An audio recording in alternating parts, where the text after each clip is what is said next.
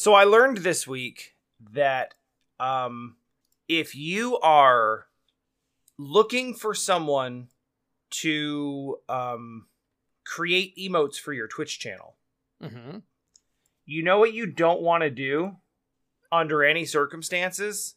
What's that? Go to Twitter and say, I'm looking for someone to make emotes for my Twitch channel. Yeah, that seems like you're going to get a whole lot of people. Yeah, so at present, the interaction stands at 90 likes, 1 retweet, and 103 responses. Wow, that's a lot of responses, actually. Including one person who found the link to my Discord from my Twitter account and promptly spammed it with examples of their work. Oh, geez, that's not what you want. No. Which,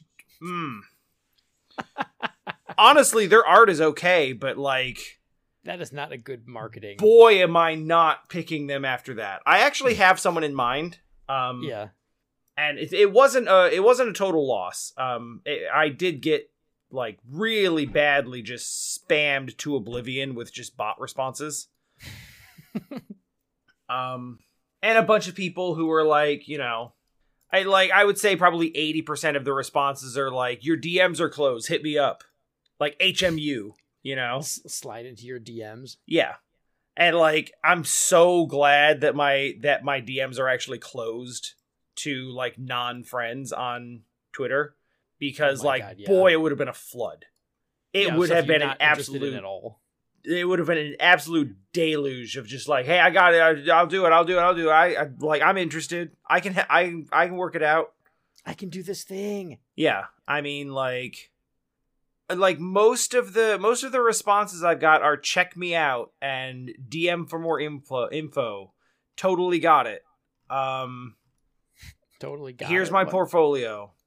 Like it's just that ad infinitum. Yeah, I would not be okay with this. Your DMs are closed. I like some of the later ones are actually okay. Hello, I can make dope emotes for you according to you kindly. HMU, thank you. The dopest emotes only. This one just says hello, consider me, but they send it twice. I don't know why, but that just seems especially funny because it's almost like a, oh, hi, please think about me. But then it's like they just keep saying it, but in the exact same way. So they're really not as quiet. It's like an NPC standing outside a castle gate where it's like, oh, God, welcome to this town. Welcome to this town. Welcome to this town. Welcome to this town. I know you really don't care for like the Elder Scrolls games, but my God, some of the NPC interactions in those games are the absolute best. I'll have to share with you a channel later, but it's not like they modded or did anything weird. It's just how insane, like just what happens to some of the NPCs in the game when they get confused or they just follow their script, right? Where, for instance, they murder they murder somebody in front of you. And then you steal something and they're like, that's the most evil thing I've ever seen. Yeah. Really, and it's like, I suppose you do live in a small town where you don't see particularly evil things. But they just smash somebody's head into the ground themselves. And they're like, oh God, how dare you steal that apple? Or, you put back that sweet roll! There's a few instances where... especially in the earlier ones like Morrowind, where the voice acting it just actually changes from line to line. Like I don't know how that happened. Like they didn't tell the voice actor what the line was for what character, and they just said, yeah, read it this way. So 1 second he's like has this really silly Irish lilt, and then he's like an orc, and then he's something else all of a sudden, and it's not supposed to, like, it's clearly not supposed to be that way, but it's a very good time. Mm-hmm. Yeah. The bugs and the glitches or not even glitches exactly, just those are the reasons why I love the Elder Scrolls games, is that they're so hilariously broken in all the right ways usually. Yeah. I do understand that, and I have probably gained more joy out of watching like glitch compilations of like I remember there were giants in Skyrim. Yeah, that would send you flying. And some of the ones, yeah, when they just like they smash their club on the ground, and all of a sudden you're just like airborne. You're flying into the sky at like maximum velocity, yes. Ragdolling all over the place. I'm like, okay, yeah, no, this is fun. I've gotten more joy out of like watching those compilations than I ever got out of actually playing the game. No, I get it. It's sometimes it's just not your style of game, right? Like, I mean, it's yeah, that's. I mean, sense. I have never once like tried to push the narrative that the Elder Scrolls games are bad. No, because they're obviously not. Yeah, but well, like they could theoretically fall into the oh god, what's the Nickelback category, where everyone likes to make fun of Nickelback, but they're also like one of the best. They have like some of the highest selling album sales of all time, right? Sure. So I wouldn't even say that, like, because there's legitimate artistic criticisms to be made of Nickelback, as is the same of like, as is true of Skyrim as well. Like, Skyrim is not a perfect game, no, but like it's a very, very good game. Oh no, yeah, I just meant that like idea. To me, it's more like it's more an issue of a game being good does not mean that I will like it. Yeah, of course. Yeah. In much the same way that a game being bad does not mean that I will dislike it. Mm-hmm. Yeah, I think it's there can be times where for whatever reason that particular game just feels right, and it doesn't really matter if it's good or bad. Yeah, like it doesn't matter like what the objective quality of the game is. Right. Yeah. Exactly. It's just like, hey, this works for me. Yeah, me liking it or not is an independent thing from its like objective quality, and I've realized that about myself a long time ago. I honestly think that's a useful mindset to have when you're talking to people about pretty much anything. Yeah, well, it makes it easy to separate the idea of like, hey, you're an independent I don't like person, this okay. thing is a separate statement from this thing sucks. Right, exactly, yeah. And that's a difficult distinction for people to draw sometimes. Mm-hmm. Yeah, myself where included. It's the caveman really criticism of like, I didn't like this, therefore it's the worst thing that was ever made. Right. Related, apparently there was a big IGN tournament voting poll thing for best game of all time. Really? And, yeah, I mean, you know how Fortnite won or something stupid. Oh, it's bad. It's bad. But is it like a joke thing because it's the internet? No, I would say that the game that won is good. Oh. But it's definitely not the one you would choose. And some of the bracket battles that brought us to that point are confusing at best. I mean, best game of all time is already impossible to answer because correct. How do you actually look at anything? If you're looking at it objectively, you have to go with like a Mario Brothers because maybe video games wouldn't exist without it. Like right, it's Pong even. I mean, if we're really talking about literal, like what are the qualifications of best game of all time? Because it can't be graphics. That's not fair. Right. So I mean, there's so many different ways to interpret that. Like, what's in terms of like, okay, so what game is most important to the most important or influential game of all time, or what is the most what's the most influential game? What's the best game in terms of like modern? Yeah, or like what's the best game right now? Sure, or if you want to do graphics or sound design or something like that, sure, you have to get more specific than best game of all time. Yeah. Is already a loaded question beyond the best of its era. Like what's the sure. best game like are we judging like graphics and sound and all of that and all the aesthetic things based on by that based on timeline. what was available at the time? The answer is no. They just said best video game, and they let people interpret it however they wanted. Sure, I'm sure that went well. So, I mean, there's some head scratchers. So I'll cut the tension here and say that the finals were between Grand Theft Auto 5 and God of War 2018. Holy crap! Like, yeah, both of those great games. Those are good games, yes. They're excellent games, but to put them in of all time, it already shows how flawed this is because maybe they're the best games of the last 5 years. I don't know. Right. Well, actually, Grand Theft Auto's even older than that. But I think that recency bias is definitely a running theme here. Yeah, like the age of the people that are responding, I think also an issue. Yes. And the recency bias is going to be massively influencing this because you can't possibly so if we're talking about best games of all time and you put Grand Theft Auto 5, that's a little questionable, not because I don't think it's good, but because you'd probably have to say like a different Grand Theft Auto game only because they did it first, right? Like, so Grand Theft Auto 5, what it did was add all the online aspect to it, which I suppose if that's what you're talking about as being the best game of all time, then fine. If that's how people feel, that's okay. But if you're just talking about Grand Theft Auto 5, the game, like the single player stuff, it would be really weird to put that above even just Grand Theft Auto 3, since it's the game that revolutionized the way we think about open world adventure games like that, right? Right. So you are definitely thinking about this in terms of like a logical way to best of all time. Yeah. Yeah. I know it's a curse.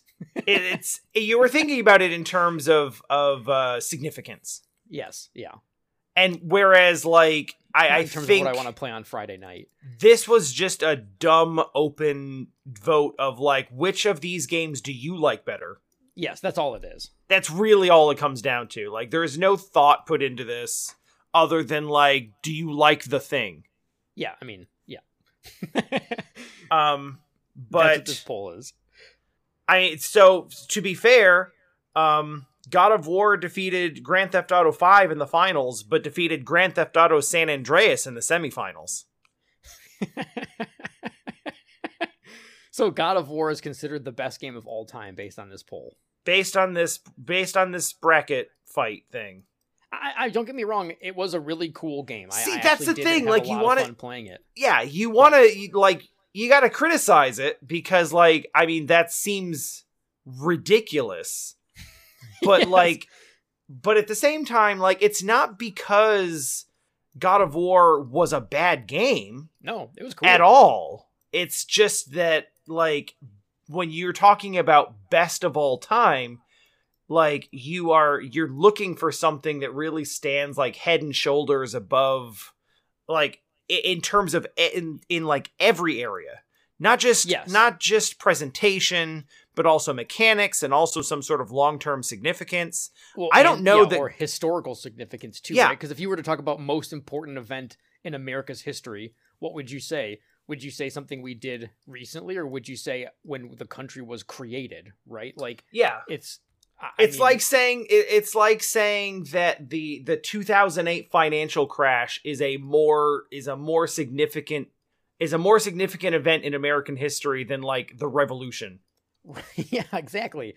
It's I think it also showcases that people are very bad at objectively thinking about literally anything. That's correct. Like we are very bad at that, and that's everyone knows this already, but we like to pretend we're not for whatever reason.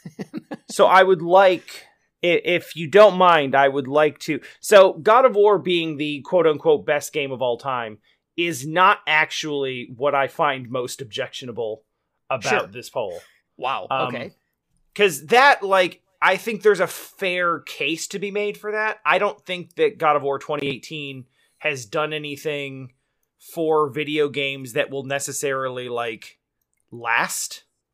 I don't think there's any, like... I don't think it did. I think it was a really cool story, and it had the whole no loading, which is neat. Yes. And that's... So the only reason I'm stopping myself is because it was a very memorable experience. Like, I enjoyed the story quite a bit. I had fun with it, and I sort of like Kratos. And I only as long as they keep making him Goku, where you think he's going to stop and then he just charges up and punches everything. I'll always enjoy the God of War series because I don't need it to be too I don't need to have like a serious emotional character here. I just want, now he's Dad Kratos and he punches things to save his child. Like, that's cool. I'm totally in. I enjoy that a lot. But I don't know. Best game of all time is just funny to me. So best game on PS4, sure.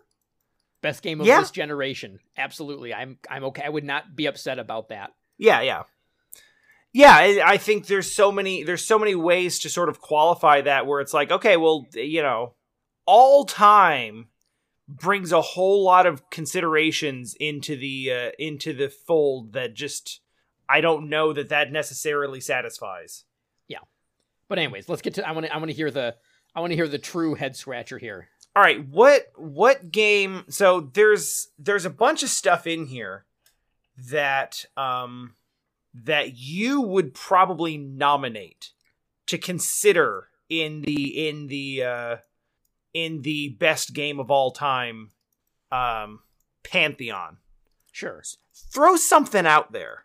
I mean, I was thinking like Mario Brothers, Mario 3. I mean, I'm sure if I'm thinking about it, how they used to look at these lists, the last time I looked at these lists, Ocarina of Time would be up there. I'd like to say Mario 64, but honestly, I'm not 100% sold on that being the best. Mario 64 is in the bracket.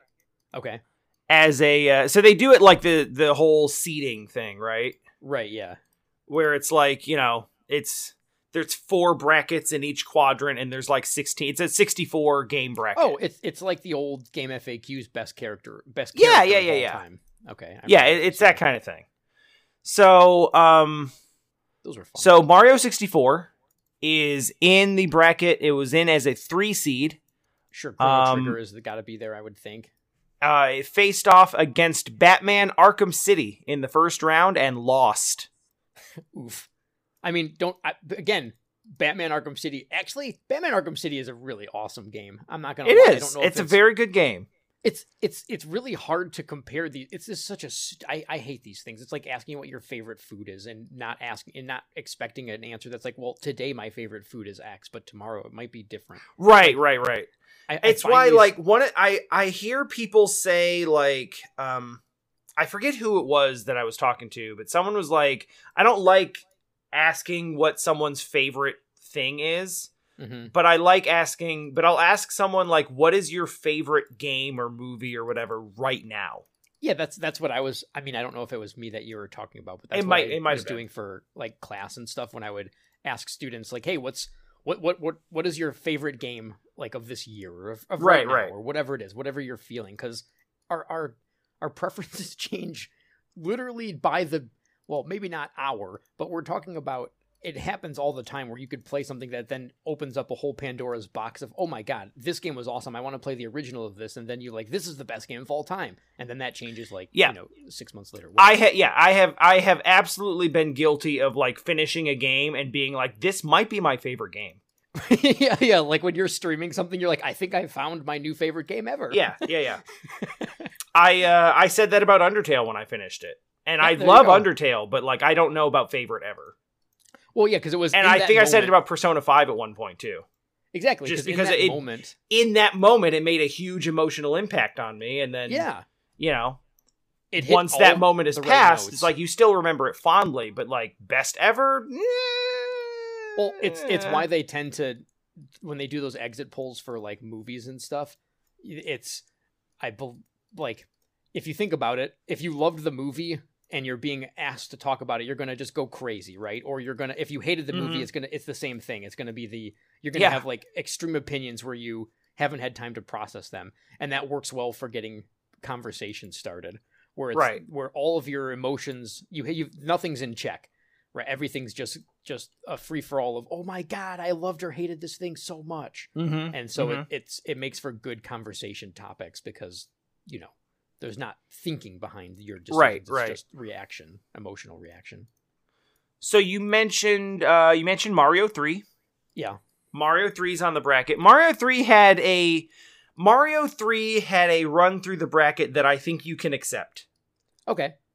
It beat Persona 5 Royal in the first round, which I think is fine. Yeah. Doesn't really like the whole recency bias of the thing would suggest that, you know, yeah, but it's also Mario 3, so people it's also like, Mario. That's 3. Mario 3, right? Like, so people, that's a game that people would vote for simply by name, regardless, unless it was up against, like, you know, Grand Theft Auto, because obviously Grand Theft Auto apparently Mario. It matched up against Metroid Prime, Prime 1 in the next round. I love Metroid, and we're going to talk about it later, but yeah.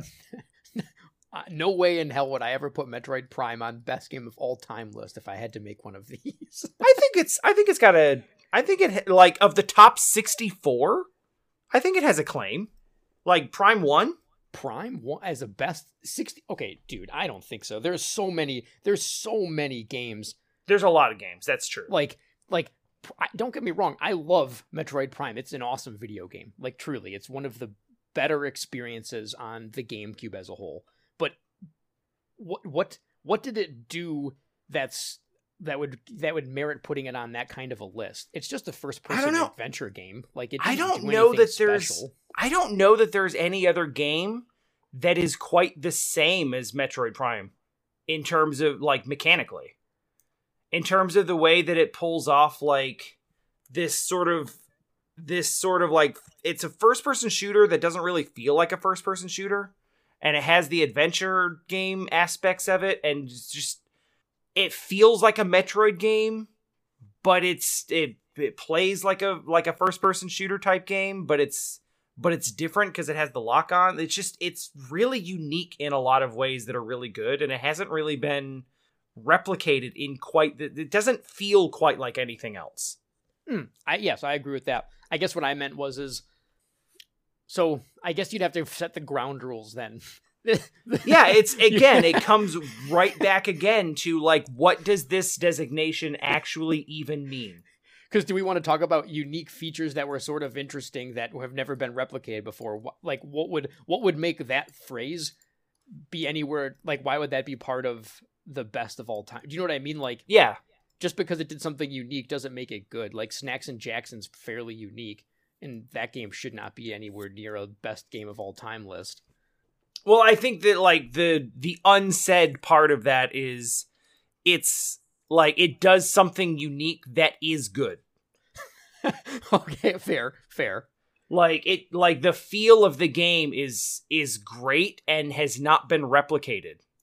Like, it hasn't been copied. It hasn't been. I mean, maybe that's actually worse because Resident Evil 4 is a fantastic game, but it was so good that every game that came out after it, like, started stealing that, like, third person over the shoulder perspective because they were like, "Oh, this is really good. Oh, hey, we should do like this." Yeah.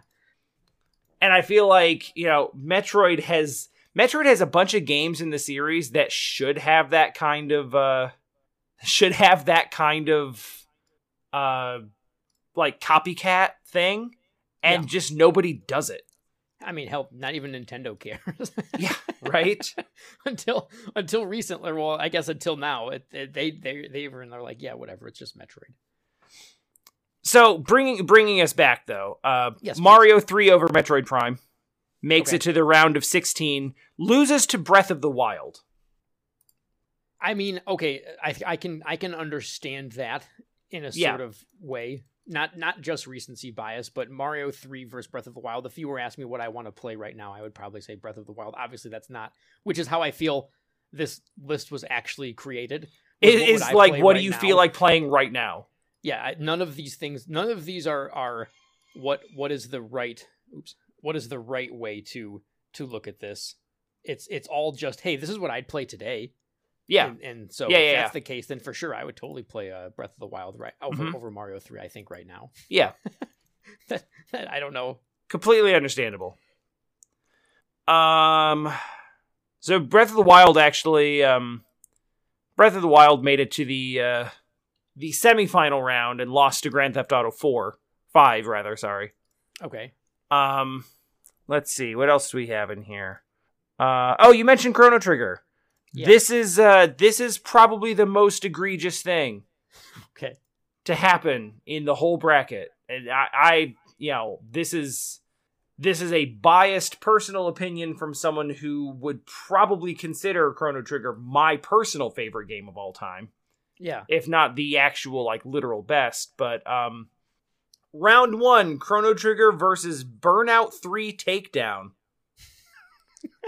Burnout 3-1? Burnout 3-1, 59-41.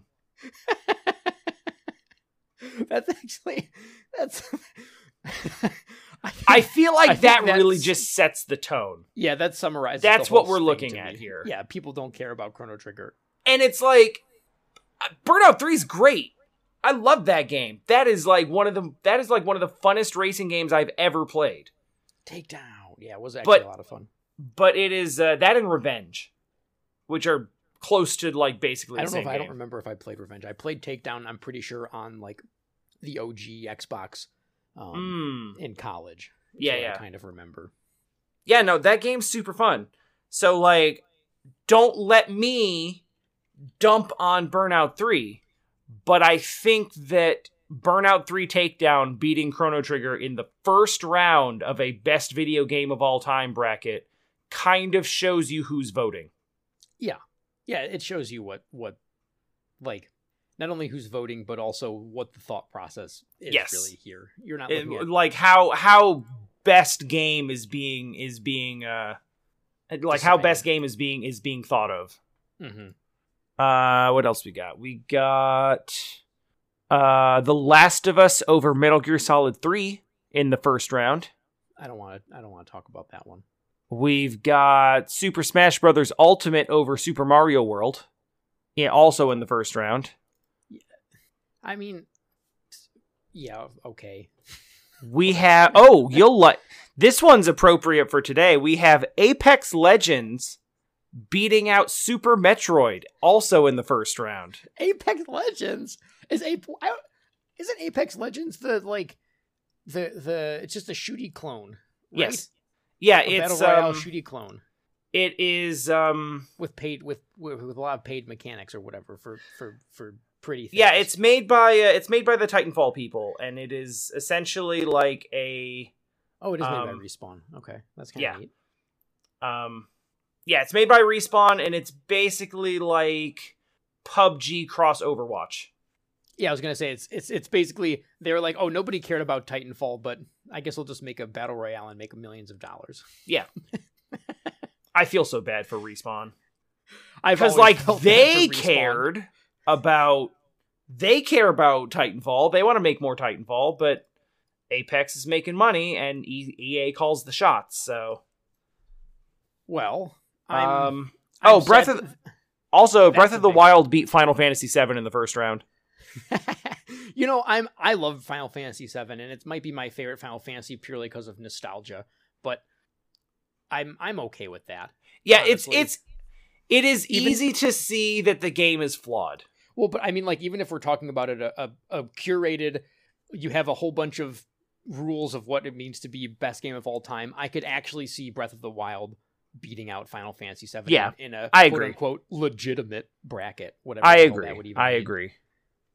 And that's okay. I'll still love 7 forever. It doesn't really matter. I'm so far past the need to have somebody else agree with what I like that right. I don't care. But I would. Yeah, that's why this doesn't really bother me.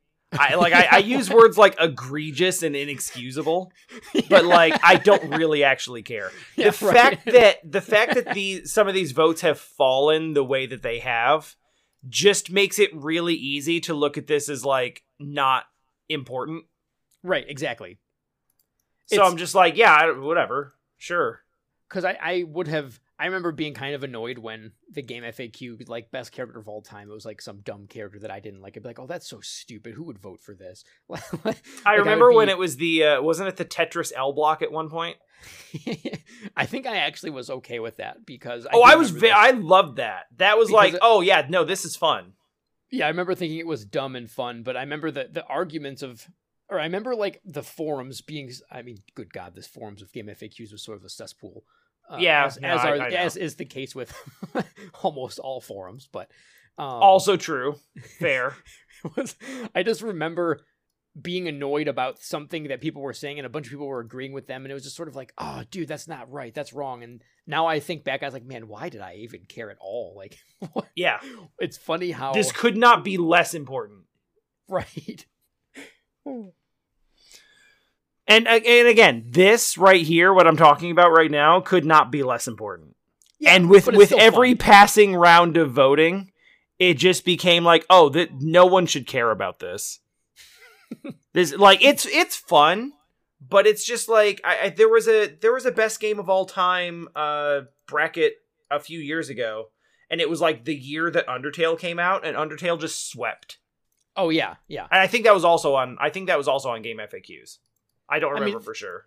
But it was like, I love Undertale, but like the only reason for Undertale to have won best game of all time on a voting bracket is because it has a really passionate fan base and they flooded the votes. Well, and like streamers and stuff, right? Like, it was a huge streaming game. It was super popular at that time. Yeah. And, similarly, like, what you like and what you really care about right now is going to absolutely color the way that you vote and the way that most people vote in a bracket like this. Yeah. But still, it's fun to talk about. It is. I think it's a lot of fun to talk about, even if it's one thing to get up in arms about. It's another thing just to enjoy the silliness of how people get, like, what makes people think about these things, or like what I would be curious to know why, like what caused someone to say that X game was better than Y game. Do you know what I mean? Like that to me would actually be sort of interesting if I could pick somebody's brain why they would think that way. Like I'd like. Yeah, I kind of get that. I definitely get that. I don't think that I think that even going that far with it and thinking that much about it is more thought than the people who voted actually put into it. And I'm not saying that's a bad thing. It's a dumb internet poll. So like, it's not something that you have to sit there and like run metrics and calculations on. No, Jesus. Yeah. This is not like, you don't have to have a whole decision matrix for which of these is the right choice. It's just like, pick the thing you like. That's fine. That's all there is to it. You doesn't have to be any more complicated than that. I think it wouldn't get as much traction, but it really should be, what game do you like best right now? Yeah. Honestly. Yeah. I think that would have been a better title for whatever. But nobody would have voted for that. No, nobody cares about it. It's always the best. This is the best of all time. You gotta throw the superlative on it. So I didn't tell you this. It's been like 3 weeks, but we're segueing, by the way. Oh, okay. We got another, I hesitate to call it fan mail, but I guess it's fan mail. Okay. So our good friend Swoggles wanted to tell us that we've peaked. Oh. Oh no.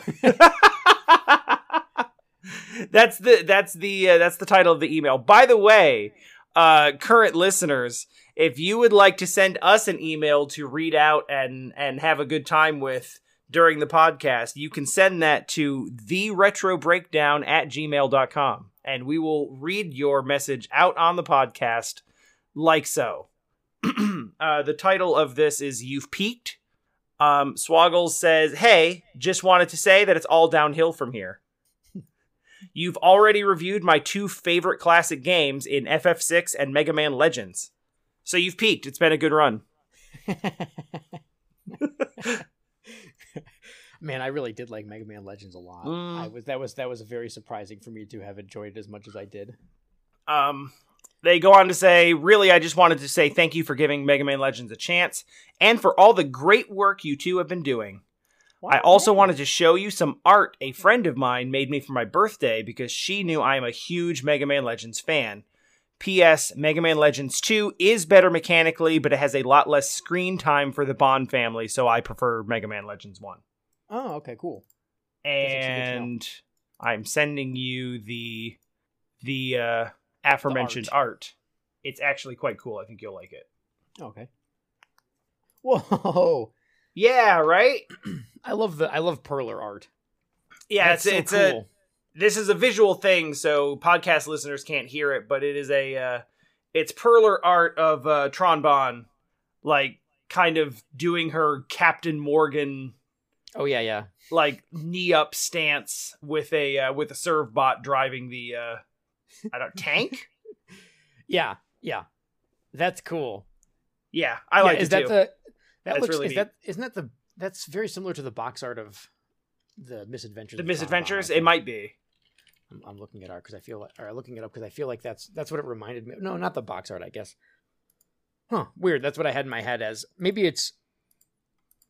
I wonder. It might just be that like the whole cross arm leg up smug smirk is just kind of the default thing that you think of when you think of Tron. It must be. I don't know. Yeah, because that did capture it, and it's definitely not the box art or even what I was picturing exactly. But this is one of those moments where it would be like, no, this is exactly how I remember it. It has to be a different timeline that's merged with ours. Yeah, there's no way that I'm misremembering how something was spelled. Yeah, no, absolutely not. That's ridiculous. Cool. Why would you think that? So yeah, that's awesome. That's actually really awesome. Hey, thanks for that. Gift. Thanks for that letter and for showing us that. That's super cool. Yeah. Once again, please, if you're listening and you would like us to, talk to you directly or answer a question, you want to ask us something, give us a discussion topic, please do not hesitate to send that in to theretrobreakdown@gmail.com. And we will answer it eventually. That one took like 3 weeks to get to, but it's because our recording schedule has been messed up. I love that. Thank you. I suppose we have peaked. I think we've got good stuff in the future, but I mean, like if someone's got like two big favorite games and they're like, man, I really hope they talk about this one. And then we hit both of those games, and it's like, well, I got nothing left to look forward to now. Yeah, it's all downhill. They've done the big ones, so. But now you can listen in and like you can use the podcast as your entry point to like maybe new favorite classic games, stuff you haven't played before but might want to give a look to. True. Yeah, now you have the freedom to not worry about us saying something bad about like Knights. That's true. That's true. We reviewed your two favorite classic games and we didn't say bad things about them. So that anxiety is gone now because you were super worried about that for some reason. We know you were. Yeah. Oh goodness. So what have you been playing this week? Well, just I casually. played Metroid Fusion, and then I also played Other M. You played Other M? Yeah. I got my the Wii U from my mom's and hooked it up and played through Other M. Okay, like all of it? You're done? Yeah, all the way through. Actually, I did it in like one sitting. It was really fun. I'm not even kidding. Okay, Other M gets a lot of flack, and I think deservedly so. But I think that the one thing that even the people who dunk on it will still say, like, I mean, it does some pretty cool things. It's actually pretty fun to play. So you would hate playing it because they do some Wii stuff.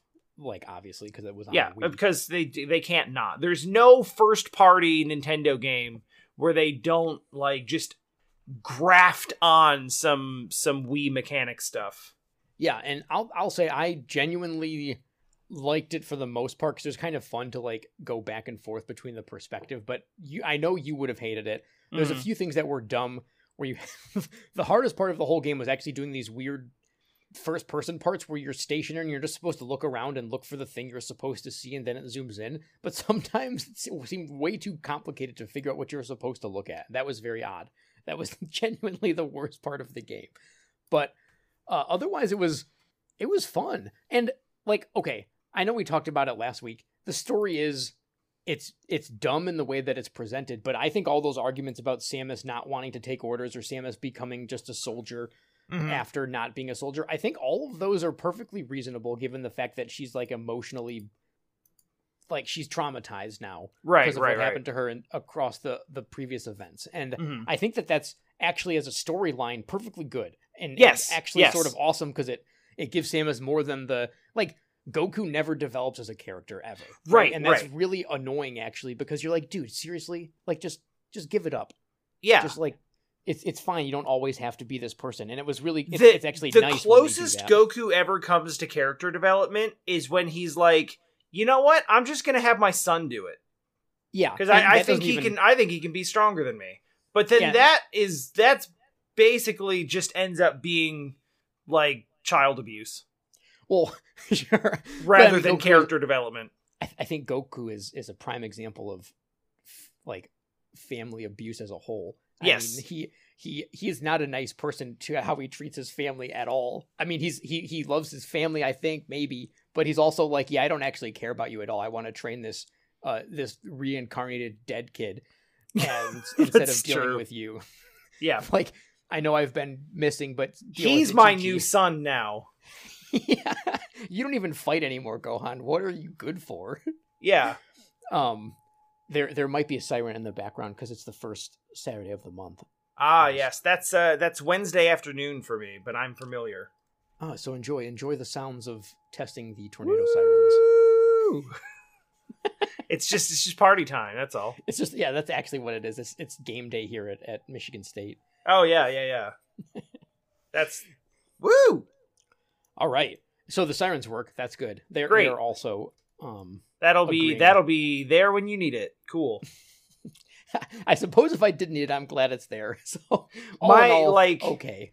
You know what's for me, like they do, so Columbus does siren testing on Wednesday at noon every week, unless there are actual storms, and then they're like, we're gonna cancel the storm because like we don't want to false alarm everybody because we might actually need this for real later.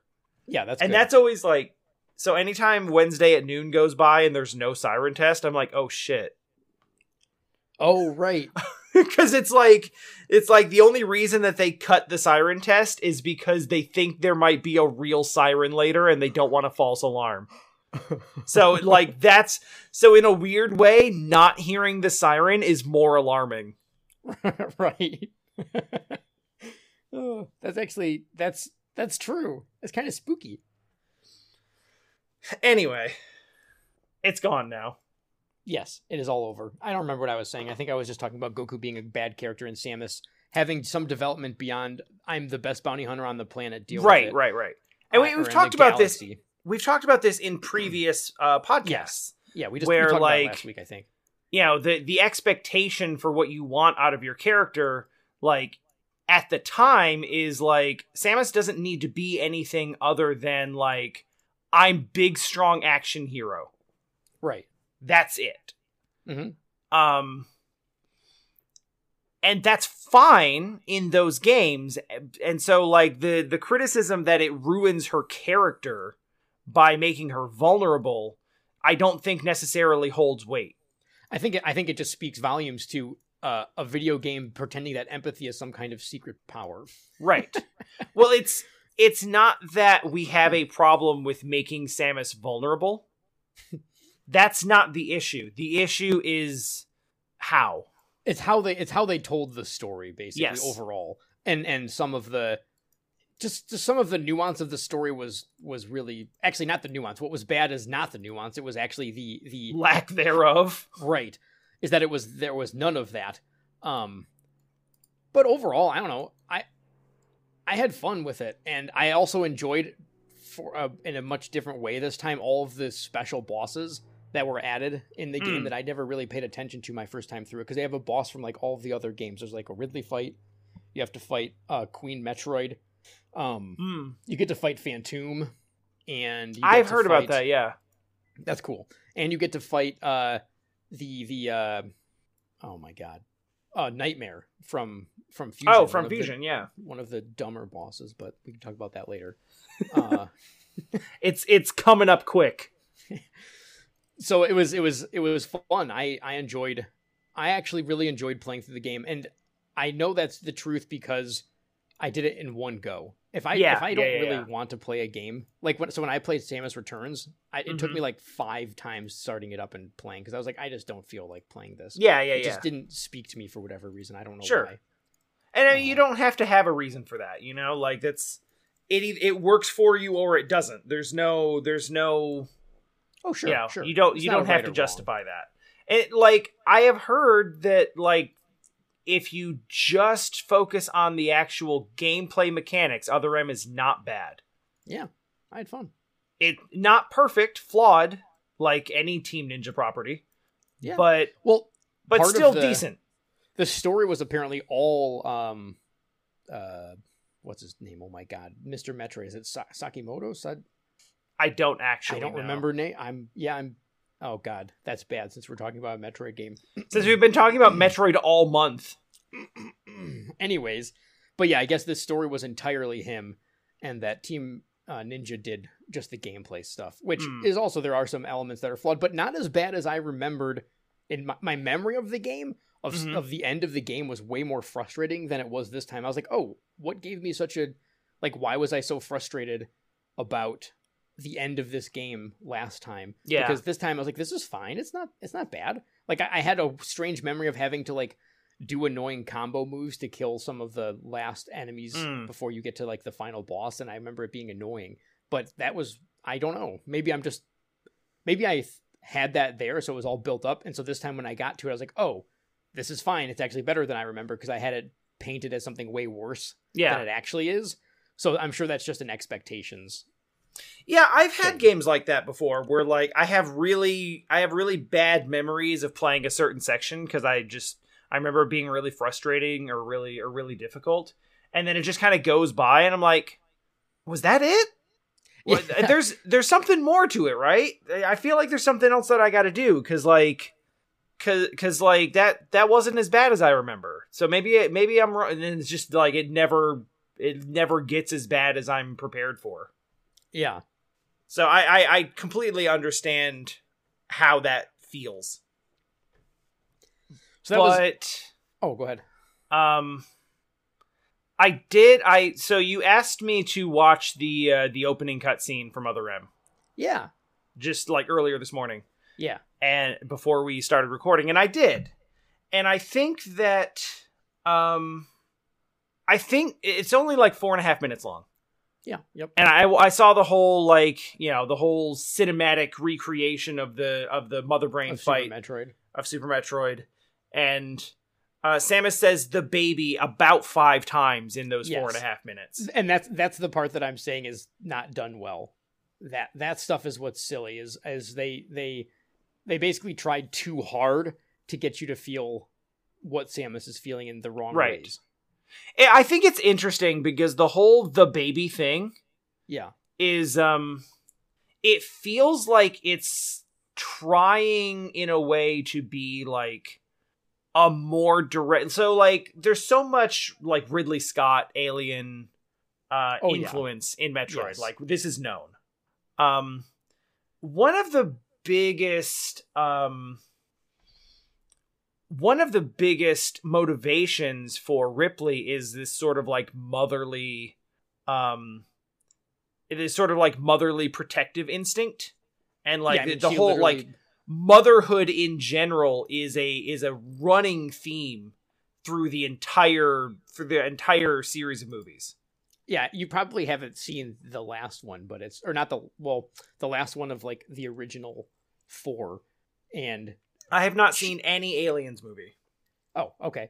It's sort of funny because she more or less becomes like an alien herself. It's very silly, and there's lots of cloning going on. It's right. If you know the alien story, and then you're like, oh, Metroid has similar themes. Like, yes, very, very much so. Yeah. I haven't seen any of the movies, but I've seen a lot of discourse surrounding the movies, so I'm familiar with like a lot of what they are doing. A lot of what they're trying to do. They're good movies.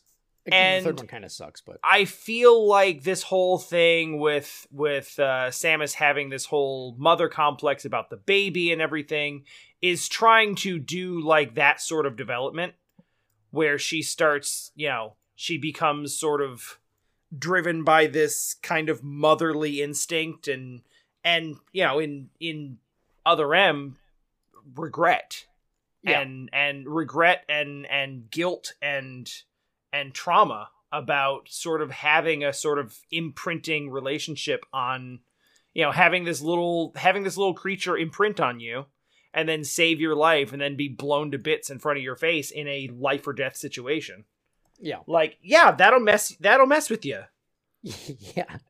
So, like, I completely understand that. And to some extent, I think that trying to sort of draw parallels there in, Samus is starting to have these feelings and these vulnerabilities because she is a human person and is having these, normal emotions. Yeah. Like, I think that is a fine way to develop the character, but I watched that first 4.5 minute cutscene and boy, is there just nothing good about the presentation of the actual like characters and dialogue. Yeah, the dialogue's pretty weak. It's everything about it. The writing of it, the presentation of it, it's clunky, it's acted poorly. It's acted very poorly. Yeah. Like Samus's actual, I think if Samus was voice acted a little bit better, like, all due respect to the actors themselves, I'm sure they did the best job they could. I'm sure they were just, they were taking direction. They were told to play the part a certain way, but like, it's very flat. And I think that the problem and I've seen like a bunch of the cutscenes from other M's, so this isn't just from the first 4 minutes, but I think that there's something to be said for like, they're trying to develop Samus as a character, but I feel like they told the actress who played her that to basically play her as Samus, as like sort of cold, indifferent, flat. I think they just didn't know what to do with any of the characters' voices, actually, because everybody's voice is pretty awkward. It's all very kind of like, nobody has a lot of emotion to their voice at all. And I don't mean emotion like, I mean any kind of, nobody really ever gets excited about, or nobody captures the moment with how they're speaking. Yeah, ever, at any point in the game. That is a good way to put it. There's no ups or downs. There's only downs. Yeah. Unless you're the comic relief character, that's the friend, and he's always happy.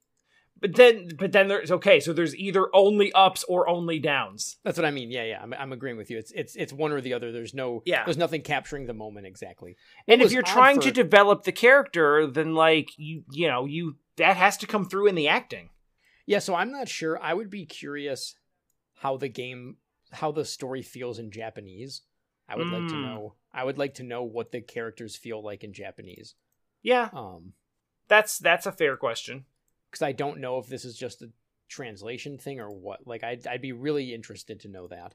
Yeah. Yeah, I would too. Not enough to probably go and actually like pursue that, but like. Well, no, I mean, I don't know Japanese. But anyway, so. Well, I mean, you can watch it with subtitles. I guess, but subtitles. It would depend on.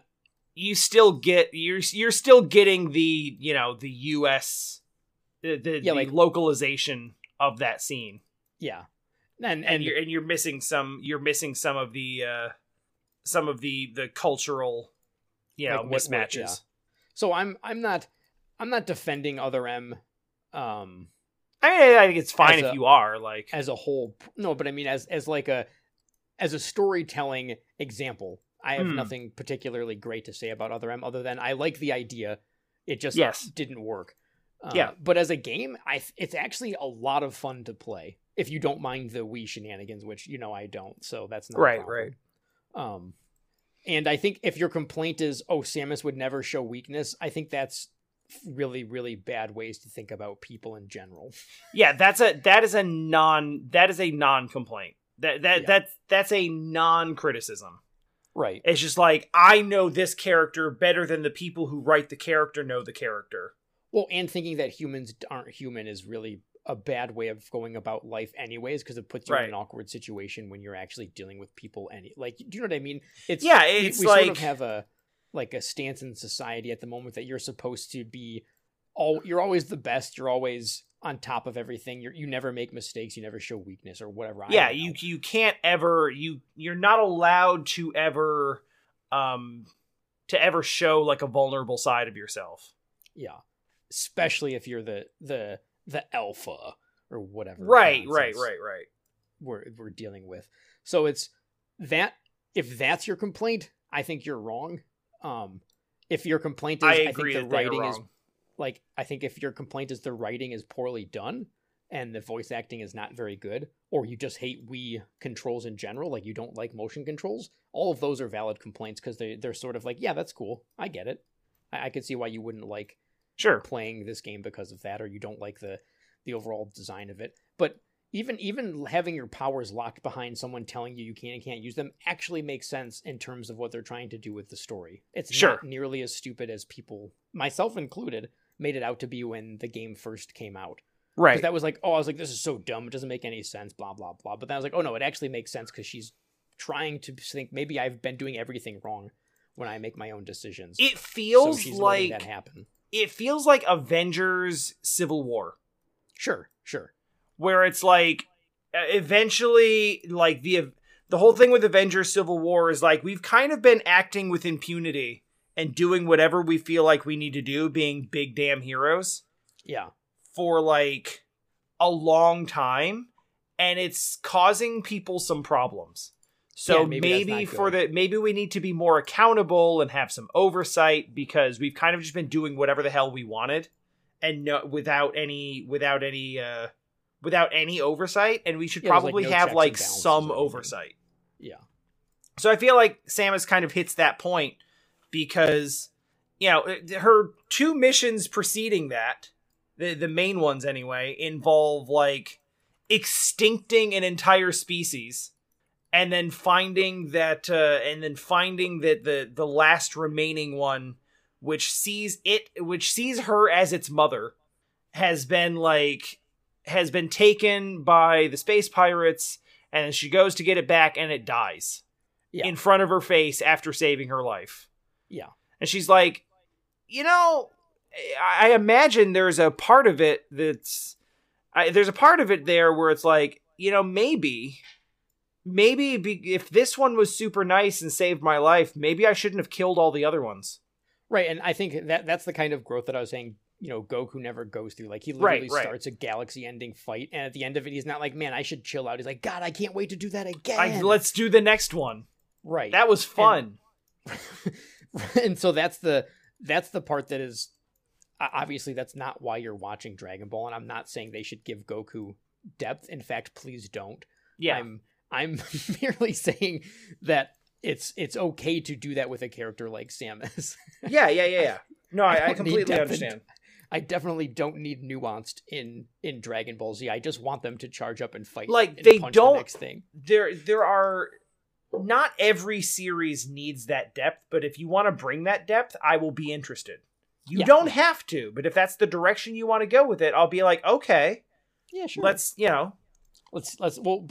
see where this goes. You also have to make sure you do a good job, because if Other M, but you have to do a good job. Like, if Other M didn't do any of that stuff, it would have been, people would have liked it more. Like, if it was just Samus if it was just a typical Metroid game, I think people would have enjoyed it more than they did, because pretty much everyone just harps on how dumb the story was. Sure. More than anything else. Or the fact that they made Samus, I don't know, like 1.5 feet shorter than she should be, and super tiny. Like, Samus should be like the strongest woman you've ever seen. I mean, she could be super strong and still short, I guess, but she was huge. Like, she feels giant in the game, so it's weird for her to be short. Like, yeah. It doesn't. I never got the feeling in playing all the Metroid games that we played over the last month. You know, I've played this like 7 Metroid games. I never once thought, man, Samus is kind of, she doesn't. I don't know. I suppose the suit could obviously be. It could be like a mech. Well, you played Zero Mission. I feel like there is a pronounced difference between the size of regular Samus and Zero Suit Samus in Zero Mission. Yeah, I guess that's true. I guess they did want to make Samus, that would be the anime thing to do anyways, I suppose. Yeah. I guess it just felt wrong. Like, it felt like she should be more like Sigourney Weaver, if that's the what they're going with, because Sigourney Weaver does not seem like a tiny person. Right. Like she feels like a person that would command a room, whereas Samus feels like, hi, I'm here. Well, yeah, and I think again the voice acting plays into that quite a bit. Like I saw that, I've seen the scenes, like not recently, but I was it all came rushing back to me after seeing that opening. And she's just like, she has this really almost demure voice. Yeah. Just like, I went to Planet Zebus and the baby saved me, and I laid everything to waste with my hyper beam. And it's just like the whole thing is just like, I get it. She's not like super energetic. She's very like, they're trying to play her as kind of like, as kind of dark and just tired, but it just comes off as some combination of bored and like, I don't even like bored and yeah, like I don't know if they were trying to make her depressed or something. Yeah, like, I guess maybe tired. I don't know. It just doesn't land. It just doesn't land for me. Yeah, I agree. And like, I think I agree with you in that the attempt of what they're trying to do is interesting. It just did, like, they just did not present it well. And yeah, that's why you end up with the criticism of like, you know, why did you do this to her character? In terms, like, and what people are talking about is like, why do you make her take orders? Well, like that part actually makes sense if you think about it, but you have to think about it because the game sure as hell doesn't tell you. No, the game does a very bad job of helping you think about it, which is sort of on the game, right? Like the story, if you were to take it at face value, you're like, this is dumb. I suppose it goes kind of to the what we were saying earlier, where if you don't stop and think about what they're trying to do, or like, you know, when you're doing a best of list or whatever it is, it's going to it's not there for you. You have to create that idea yourself. Yeah, which is not good. Yeah, you have to put that narrative in there yourself, which means it's bad narrative. Yeah. If you have to fill in the gaps yourself and just kind of think about the character motivations, and it's not really there, like, I'm not saying you have to lay everything out on a platter, but like, we should not have to do this much thought work to fill in the gaps that you leave in the presentation of your story. Yeah, right, exactly. Like, I don't want to have to spend an hour justifying these decisions. If you've put us in a situation to have to do that, it's bad. It's on you, friend. Yeah. This is now you've done this. So yeah. I that's what I've been playing, is Metroid Other M. All right. I've been playing a lot of Lost Judgment. You beat up kids. You do. Are you familiar with Great Teacher Onizuka? No. Okay, so that's an old manga about this like loser, like sort of loser high school delinquent, like not quite Yakuza, but basically Yakuza, like street punk type of dude. Sure. Who ends up, who starts teaching at a high school because, contrivance. And ends up being really good at it because it's sort of like I'm gonna bring my street smarts into the classroom and sure, and solve my problems with my straightforward demeanor. Mm-hmm. And it ends up with a whole lot of there's a lot of inappropriate things that like a teacher should not be doing to students in that vein. And Lost Judgment is kind of leaning into that sort of territory. Yeah, I haven't watched you play that much because I'll probably play it someday, so it's more fun to not see you go through it first. I don't want to talk about it too much because I'm still in the middle of it, but just like that's what I'm doing this week. It does seem like there are some questionable things happening. We have beaten up dozens of children in a very over the top Kiryu style, how are you still alive kind of way. Well, I will separate out battle Kiryu, real Kiryu, and sub-story Kiryu, like that's fine. Like time is different, and the place even and Dragon Quest, Jesus, Yakuza 7 even cemented that further. No, I mean you were right the first time. I know, but that's what I was gonna say is that it cemented that even further by having what's the guy's name again? I haven't played it yet. Ichiban, where he's like, hey, I like to think of these fights as turn-based battles because I love Dragon Quest, right? So it further cements the idea that all of these aspects of the game are different in terms of how they're taking place. So it's fine that you bash some child over the head with a chair, and it's or like you do that insane curb stop flip thing. Yeah. Where they're literally a cartwheel into a curb stomp. So like his head would probably explode. And whatever, that's fine. And then when it comes to reality, you probably just like smacked him around a bit, but that's not okay in reality. It's super not okay. You literally like you get into it the first time you get into a fight with the kids in the street. They're like hassling some restaurant owner, right? And basically they're recording him, and they're basically like hassling him, calling him names, like sort of kicking him around a little bit, knocking his sign over. That's just rude. little shit kid things, right? And basically what they're trying to do is they're trying to get him to say something rude or lose their temper so that they can post that online. Ah, gotcha. They're recording the whole thing and just trying to get him to crack so they can be like, see, look at what happened to this guy. We weren't even doing anything. Then like edit the footage down.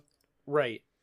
That's not nice. No, it's not. And Yagami steps in and is like, hey, what's the problem here? And, solves the problem. By pummeling children? Yes. Like, just picks the fight and is like, hey, knock that off. And, like, that fight introduces the snake style, which is one that I've been using. That was cool. It is a super cool style, and it's the one where you're actually able to, like... you're able to force surrenders, which I think is what they sort of intend for you to do there.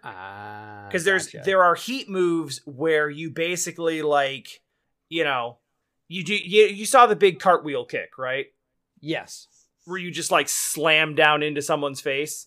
Sure. There is an alternate surrender version of that where you do the same move, but you slam your foot down like 2 inches to the right of their face. Oh, okay. Like as a threat, like, hey, I could have killed you just now. Right. But I'm mercying you. And then so there's a bunch of those where it's like you go to finish them and then like you just stop an inch short of their face and they're just like, holy shit. And they just kind of like their eyes roll back and they just pass out. And it's like, that's your Undertale mercy option. So I think they intend for you to do that, except that you don't have to do that. So what I did instead is I like took some kid in a headlock, did a wall run for momentum, whipped him by his neck into the other kids and killed all 3 of them at once. And then a few hours later that day, you have a meeting with the principal or chairman of that school, and you talk about how you had a scuffle with some kids who were causing trouble. And Yagami says out loud, oh, there was a scuffle, but nobody was hurt. And it's like, dude, you curb stomped that kid.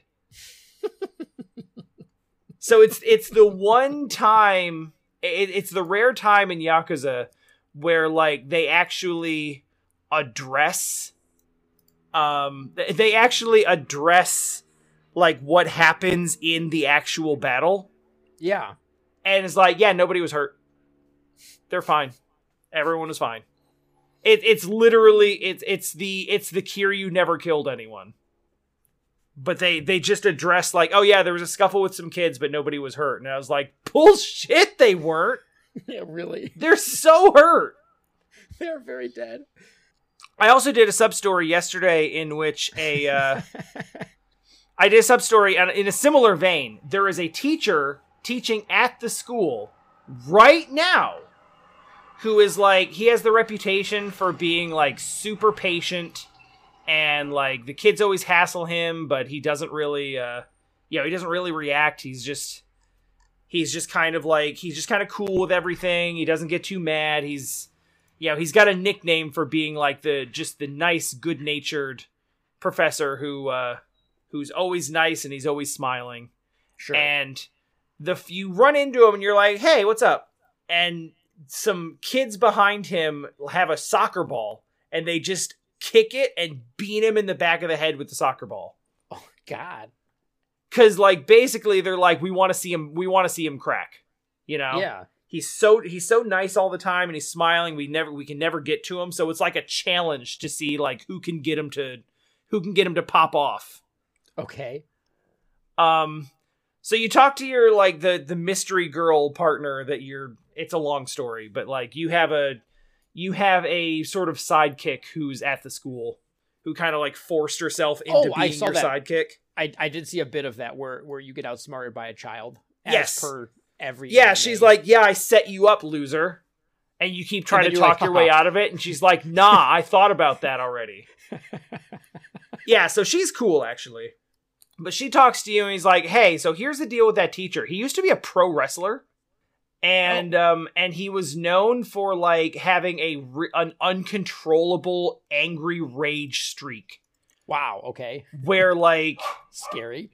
Where like he would, the referee would call a stop, and he would just keep going and beat up the referee. And like once he got pissed off, he just couldn't be stopped.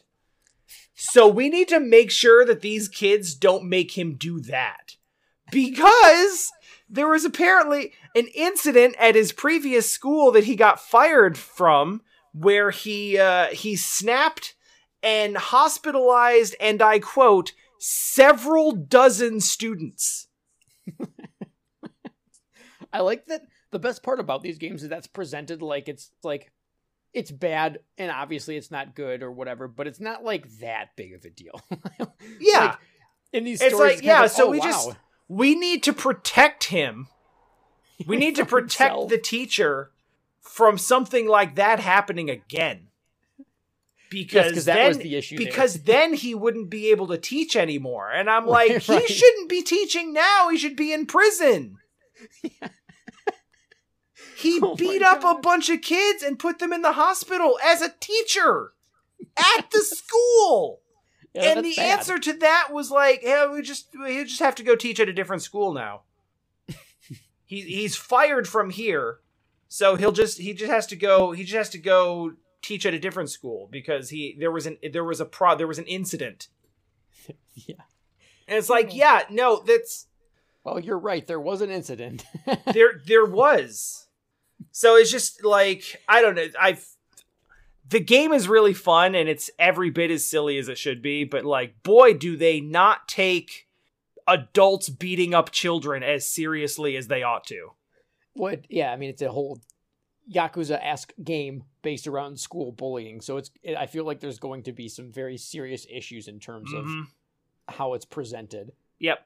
I don't know if... I don't really know if the Yakuza series is known for its nuanced conversation about important topics. I would argue that despite all of the silly nonsense, it actually does when it wants to be serious, it does the serious stuff really well. There was a whole scene yesterday where they actually talk about the extent of the bullying and the result thereof, and it is very sobering. Yeah. Like, I just kind of sat there in stunned silence for like 15 minutes because I was just like, oh my God. And it's just like, it's the best thing about those games is that when they want to be serious, they will hit you right where they want to. Like, that's good. The way those scenes, like when they want to address a topic seriously, they will. They absolutely will hit that, they will hit that mark the way they want to. And when they want to throw all that out the window and just be maximum silly and nonsense, they will do that too. And it's a whiplash every time, but it's I don't know, it works. I really like the tonal shift being as weird and wild as it is. That's awesome. I had fun. Lachice and I have just started playing Yakuza 4. Like, we went back to playing Yakuza 4 again.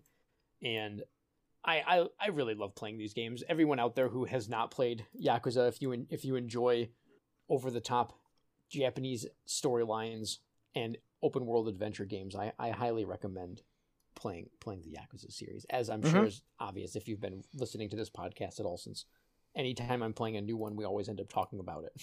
Yeah. I am happy to do so. I'm a very big fan. Lost Judgment is the newest one to come out, and I'm playing it because I've already played all the other ones. Yeah, exactly. But I don't... I'm going to spend a bunch of time talking about it over the next couple weeks as well, because I'm going to keep playing it, so... that I'm good for now. Well, and since it's the new one, it's like talking about... Because we talked about some of the story and stuff for the previous ones that I had played, and that didn't feel that big of a deal because they're still pretty old and things. But talking about the one that came out like 3 weeks ago feels kind of wrong. Yeah, since there are people that will definitely want to play it and not have anything spoiled. Yeah, definitely. And there is I don't feel like I've really spoiled much. The scenes that I've talked about are either side stories or something that happens within like the first hour of the game. I'm not saying that. I just meant in general. Yeah, no, I know. I'm just saying for listeners who are afraid I may have spoiled something, I have not. Yeah. I mean, not anything significant. There is actually it would be really difficult for me to spoil like major plot stuff because it's too intertwined in a bunch. Yeah, it's so complex and nuanced and everything that it's like I would have a hard time. I would have to explain the whole damn game to get to a point where I can actually like tell you, okay, and so here's the spoiler. And then like it would take me a long ass time just to get there. Yeah. So yeah, these are just silly. I really like. So you've probably noticed at this point in every Yakuza game there's a bunch of mini games that you can always play, like darts or like whatever arcade games are available. Or you know, sometimes you have like pool. Sometimes you have. Don't you dare talk about pool. Pool is a miserable experience in Yakuza 3. It is a miserable experience in like most of those games, and I think they actually take it out eventually. It's just not well implemented. Yeah, like they don't know what the hell they're doing when it comes to making pool anywhere near the idea of fun. Yeah, I agree with this. I understand that some of the side quests or like the sub missions or side things to do are just there for just to be silly, right? Because it's there. If you wanna mess around with it, you can mess around with it. Yeah, but oh my god, pool was a nightmare. Yeah. Especially if you're trying to do like the advanced clear of it and stuff. I messed around with some of that and I was like, oh yeah, no, this feels bad. This is not fun. But there's the mini games in it that are always there, but then there's always like the big mini game that has a whole whole secondary side story. Yeah, like wrapped around it. The slot car racing. What was it actually called? Pocket Circuit. Pocket Circuit. God, Pocket Circuit. Pocket Circuit, the Cabaret Club management, the business management game. Oh, that was so good. Like all of the Cabaret Club was so much fun. I know, it's the best. And it's the best. Good music. I'm so when you told me that Kiwami 2 was since it was like the last one to come out of the original 6 or 7, I guess, because of 0. Yeah. That it's the only one that has the Cabaret Club like that. I was like, it crushed my heart because man, did I love that. So technically, if you play Fist of the North Star Lost Judgment. Yes. Lost Judgment is the new game. Fist of the North Star Lost Paradise is the name of the game. Yeah. Because that's an RGG Studios game, isn't it? It is, yeah. It's just a Yakuza game in the Fist of the North Star universe. Really? And yes, 100%, and it is equally silly. Yeah, it's great. It's wonderful. That sounds so good for Fist of the North Star. Actually, no, it's great. That sounds like it goes so well together. It really does. And Kiryu plays Kenshiro. I mean, that's like they've got all of the same character. Yeah, they've got all of the same. They've got all the same like voice actors from all the RGG games, just playing roles in Fist of the North Star. So Kiryu is Kenshiro, and Majima plays Jagi, I think. Okay. Majima. I think like Date's in there somewhere. Dude, they got Sayama playing like one of the main female kids. Like they got the whole crew in there just playing different roles. Oh yeah, I don't know that much about Fist of the North Star other than You're Already Dead. I mean, I'm not going to pretend like I'm some dude. I've watched like a few episodes and that's about it. Dude, what in Lost Paradise, you do your finishing moves on people and they explode into blood like they do because Fist of the North Star, right? Of course. And then they have the big manga style exclamation. Yes. Of like, you know, they're like death screams. Yes. That show up as physical objects that you can then pick up and bludgeon people with. Okay, that sounds fantastic. And if you play in English, because there's English voice acting, you can actually get they actually show up in English, and one of them just says shitballs. So you just pick up a giant stone tablet that says shitballs and beat someone to death with it. Oh, it's so stupid and perfect. The you know how they always have the batting cages, baseball minigame? There is a version of the baseball minigame that is just it's basically has the same mechanics as the batting cages, where you're just like hitting the ball as it comes to you, except that the ball is gangsters on motorcycles and the bat is a giant steel girder. Of course it is. Yes, I would want nothing less than that. And you hit home runs into space, which then become stars that make up the Big Dipper. Oh my god, that's awesome. So awesome. It is so Yakuza is ridiculous and over the top, right? Yes. So like Lost Paradise is like the shackles have been removed and we can just do actual ridiculous over the top superpower shit now. Right, without trying to pretend that it's a game that's not silly. Yeah, without any sort of like even attempted grounding in reality. Like, because the most like really over the top thing that Kiryu does is probably like knock out the tigers. Right? In terms of like inhuman power. Yeah. There's a lot, but like, you know, beating up like 100 dudes, not really feasible. Yeah, but he can handle it, it's fine. Yeah. But like, once it comes to like beating up actual wild animals. Well, especially tigers and bears.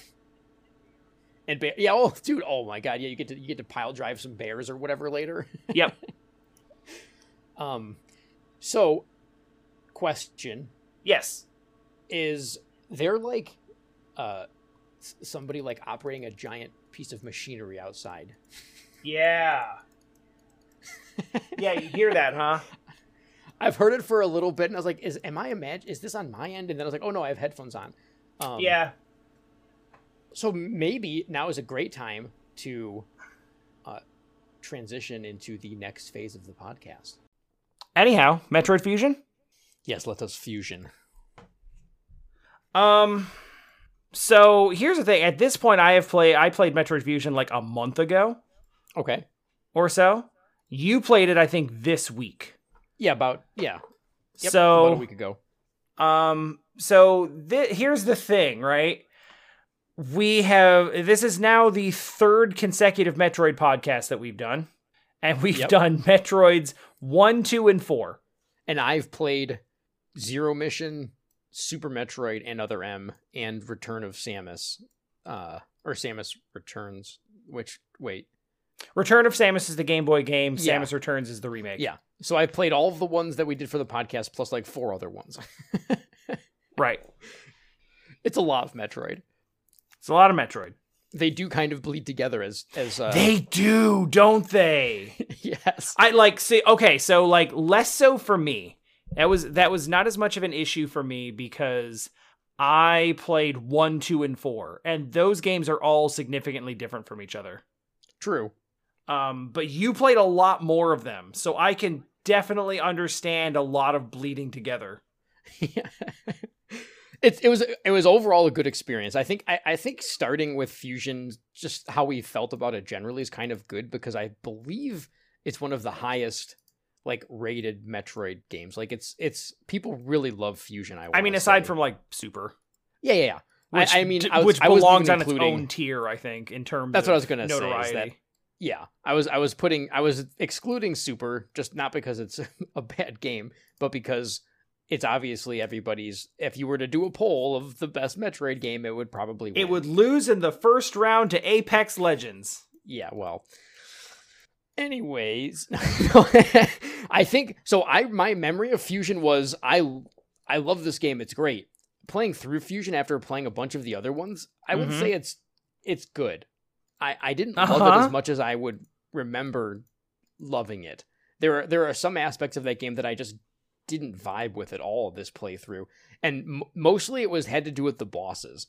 Yes, I agree with that. I hated a lot of the bosses. The bosses in that game are lackluster at best. They're just not fun to fight. They're usually like, yeah, there's some mechanic that once you like, oh, okay, I just hang on the wall and shoot Nightmare in the face with 50 super missiles during the very first phase, and then he's literally dead. Yeah. Like, I get it that it's an easy fight, but I just think it's stupid. Like, I thought it was, before I did that and I was trying to play it sort of like a normal fight, I was just frustrated and annoyed with it. Same with the spider boss. Do you remember the spider boss? Yes. That boss. It was like, I think I did it in one shot, maybe 2. Yeah, because I didn't. But it was one of those bosses where I just kind of felt like I outdamaged it rather than actually learned the fight. Because the second phase of the fight, when it just starts bouncing around the room wildly, I was like, "What on earth is going on?" Like, it wasn't that it was overly difficult; it just seems stupid. It's like, just chaotic. Yeah, and it didn't seem like it didn't make sense. I don't know. I just didn't like it. I don't know. But I loved the Ridley fight. The Ridley fight was really fun. The Ridley fight is actually really cool, even though there's an aspect of it that's like, oh, hey, it's a Ridley fight. Because there's always got to be a Ridley fight. I liked it because it was built around, hey, you have to just outdamage this thing before it kills you, which is, I don't know, I sort of felt like that's kind of how they designed some of the other bosses in a way, but it didn't feel as good. And this one, it was really perfect in terms of, this is what you have to do. You have to kill this thing fast because it does a lot of damage. You have to hit it with 100 missiles or a ton of charge attacks or whatever it is. Yeah. So that I enjoyed that a lot. I actually thought the final boss, the Omega Metroid final boss, was okay. It was whatever. The boss before that, no, which one was it? There was one boss that you talked about that you didn't like, and I think it was the security robot one? Yep. So I got lucky with that one and realized that if you just hang on the top of the ceiling right at the beginning of the part where it's electric and shoot at an angle, you can just sort of kill it without too much hassle. That's sort of what I ended up doing after dying to it 15 times. Yeah. That was another one of those fights that would have made me upset, except since you had kind of prepped me for it being dumb, I looked for a dumb way to kill it. That's fair. That's, you know what? I'm glad I told you that then. Yeah, me too. Yeah, the bosses are... We've talked before about how cool it is that a lot of the bosses in Metroid games end up being these sort of stand in the center of the ring slugfests. Yeah. Where it's just it's one of those things where it really increases Samus's, I guess, reputation or just the feeling that you have of oh wow, she is just big damn strong. Yeah, Samus is that awesome. She just goes up against this monster and just takes everything that it has on the chin and just out damages it. And it's just this big monster falls first. I really enjoy those are the fights that I have the most fun with, especially when they have a unique way of killing the boss. Yes, yeah. That just feels so great. And even the ones that don't, like in NES Metroid, there's not like a really unique style of killing the boss necessarily. It's just like there's a place to stand. I was going to say for an NES game, it kind of did, because it's like, hey, you can sit in the fire if you want to and take damage and shoot this thing from the bottom. Like, I think I love, but it's not really like a unique mechanic. It's just kind of like in the NES one, it's just kind of a cheese strat. Whereas in Metroid 2, it's like no, there's a whole mechanic here. Yeah, it's basically it's more of like, hey, they designed it so this could, like, they designed the room so you could do that. Like that was definitely on purpose. It wasn't just an after, like, oh, look at, oops, this was an oversight kind of thing. Right. But yeah. So, like, Metroid bosses have always had kind of a sense of, like, I feel like in a lot of games, a lot of side-scrolling games, the bosses you're intended to basically just, like, learn the fight and learn how to not take damage, because the boss will out-damage you. I think so, yeah. And Metroid has always kind of felt like you can kind of supercharge your suit to the point where you can kind of just sit there and not worry about taking damage and just like win the slugfest, because you, this girl in this power suit, are just straight up stronger than this big ass monster. And that's cool. It's really cool. But I feel like Fusion takes it too far. Because, like, in Super Metroid, like, most of the bosses are, you can avoid damage if you want to. Like, that's an option that you have. And it feels like that's not really a viable option in a lot of these fights in Fusion. Yeah, I agree. And I know there's someone out there that's doing the 0% clear of this game, because I do believe Fusion is like the only Metroid game that you can actually complete the whole thing without getting a single like upgrade thing, which means that obviously you can get through this stuff without taking damage. Right. But for the average player, that's just, it's like, nah, it's a good thing we have 20 energy tanks in this game, or whatever. It's like the most energy tanks in any Metroid game I've ever played, I think. Right, yeah. Because that's kind of how they designed around it, felt like, was, oh no, it's fine, just tank the damage. Right, exactly. And like, but it feels bad sometimes. Yeah, it does. It, like, I want to have the option of tanking the damage. I don't want that to be the intended solution. Yeah. And I think that, like, it's weird because the Omega Metroid fight at the end feels like it literally is just like, hey, you got your stuff, stand and trade. Yeah, just you have 2 minutes. Stand in. Like, the time is ticking down. You don't have time to be cute. Just stand in there and hit it. Just go. Bam, bam, bam, bam, bam. So that is kind of how I feel about the Omega Metroid, and that one kind of works because, you know, it's I guess maybe because of the timer. Because the timer's got you feeling stressed, and it's like, oh god, now I have to, like, there was already this escape sequence, and now there is a boss fight that needs to be done on this timer as well. So I don't have time to think about health. You just have to just throw yourself into it and get to that weak spot and just fire away. And it's like the end of the game, so you're sort of excited about seeing the ending and, you know, making it there and all that stuff. So it's like, yeah, this is fine. This is cool. That all works together, but like the first boss of the game just being this random pinball thing that just kind of knocks you around until you hit it enough times isn't fun. No, and I don't like that every boss is, oh, there's an X parasite afterwards, or like, I know that's the whole point. But I found it annoying, like, you kill an enemy and then it becomes a thing and you don't absorb it, so it just, like, becomes another thing, like a screen away or, like, a little bit in front of you, and you're sort of just wondering, well... Oh, you mean, like, the way you have to, like, you beat the boss and then you have to beat the, like... Little you kind of expose the X-Parasite blob thing, and it's like, oh, here... That literally killed me in like yeah. in one of the boss fights, where it's like, yes. And it's not a difficult thing. It's the same thing every time, which I think kind of contributes to it being kind of not great. Yeah, and every enemy you fight can do a similar thing where it like teleports to it. I mean, it's not the similar thing in that you have to kill it multiple, it's just similar that you have to kill it multiple times. Yeah, I don't know. That aspect was sort of annoying to me as opposed to cool. Yeah, I think that the first time it was cool, but the fact that you had to do it basically every time with no real significant changes is just like, oh yeah, there's this again. And after it's anticlimactic every time. Because you've just done this really big climactic boss fight, which in many cases is probably frustrating. And then there's this little anticlimax thing where it's like you're mostly just dodging it while it has iframes so that you can hit it again. Yeah. Which is also one of my least favorite types of designs for bosses. Yeah. Where you're just like waiting around to hit the weak point and then waiting around to hit the weak point again. Yeah, exactly. So the boss fights, we've covered that, and I think we're on the same page. Like, I think that's probably the weakest aspect of this game. Yeah. The actual like playing the game feels awesome. Yes. Like just the controls are great. Yep. The graphics look really nice. Everything was responsive. I love the power-ups to your gun. Your gun feels really powerful. It does. Which is fun. Yes.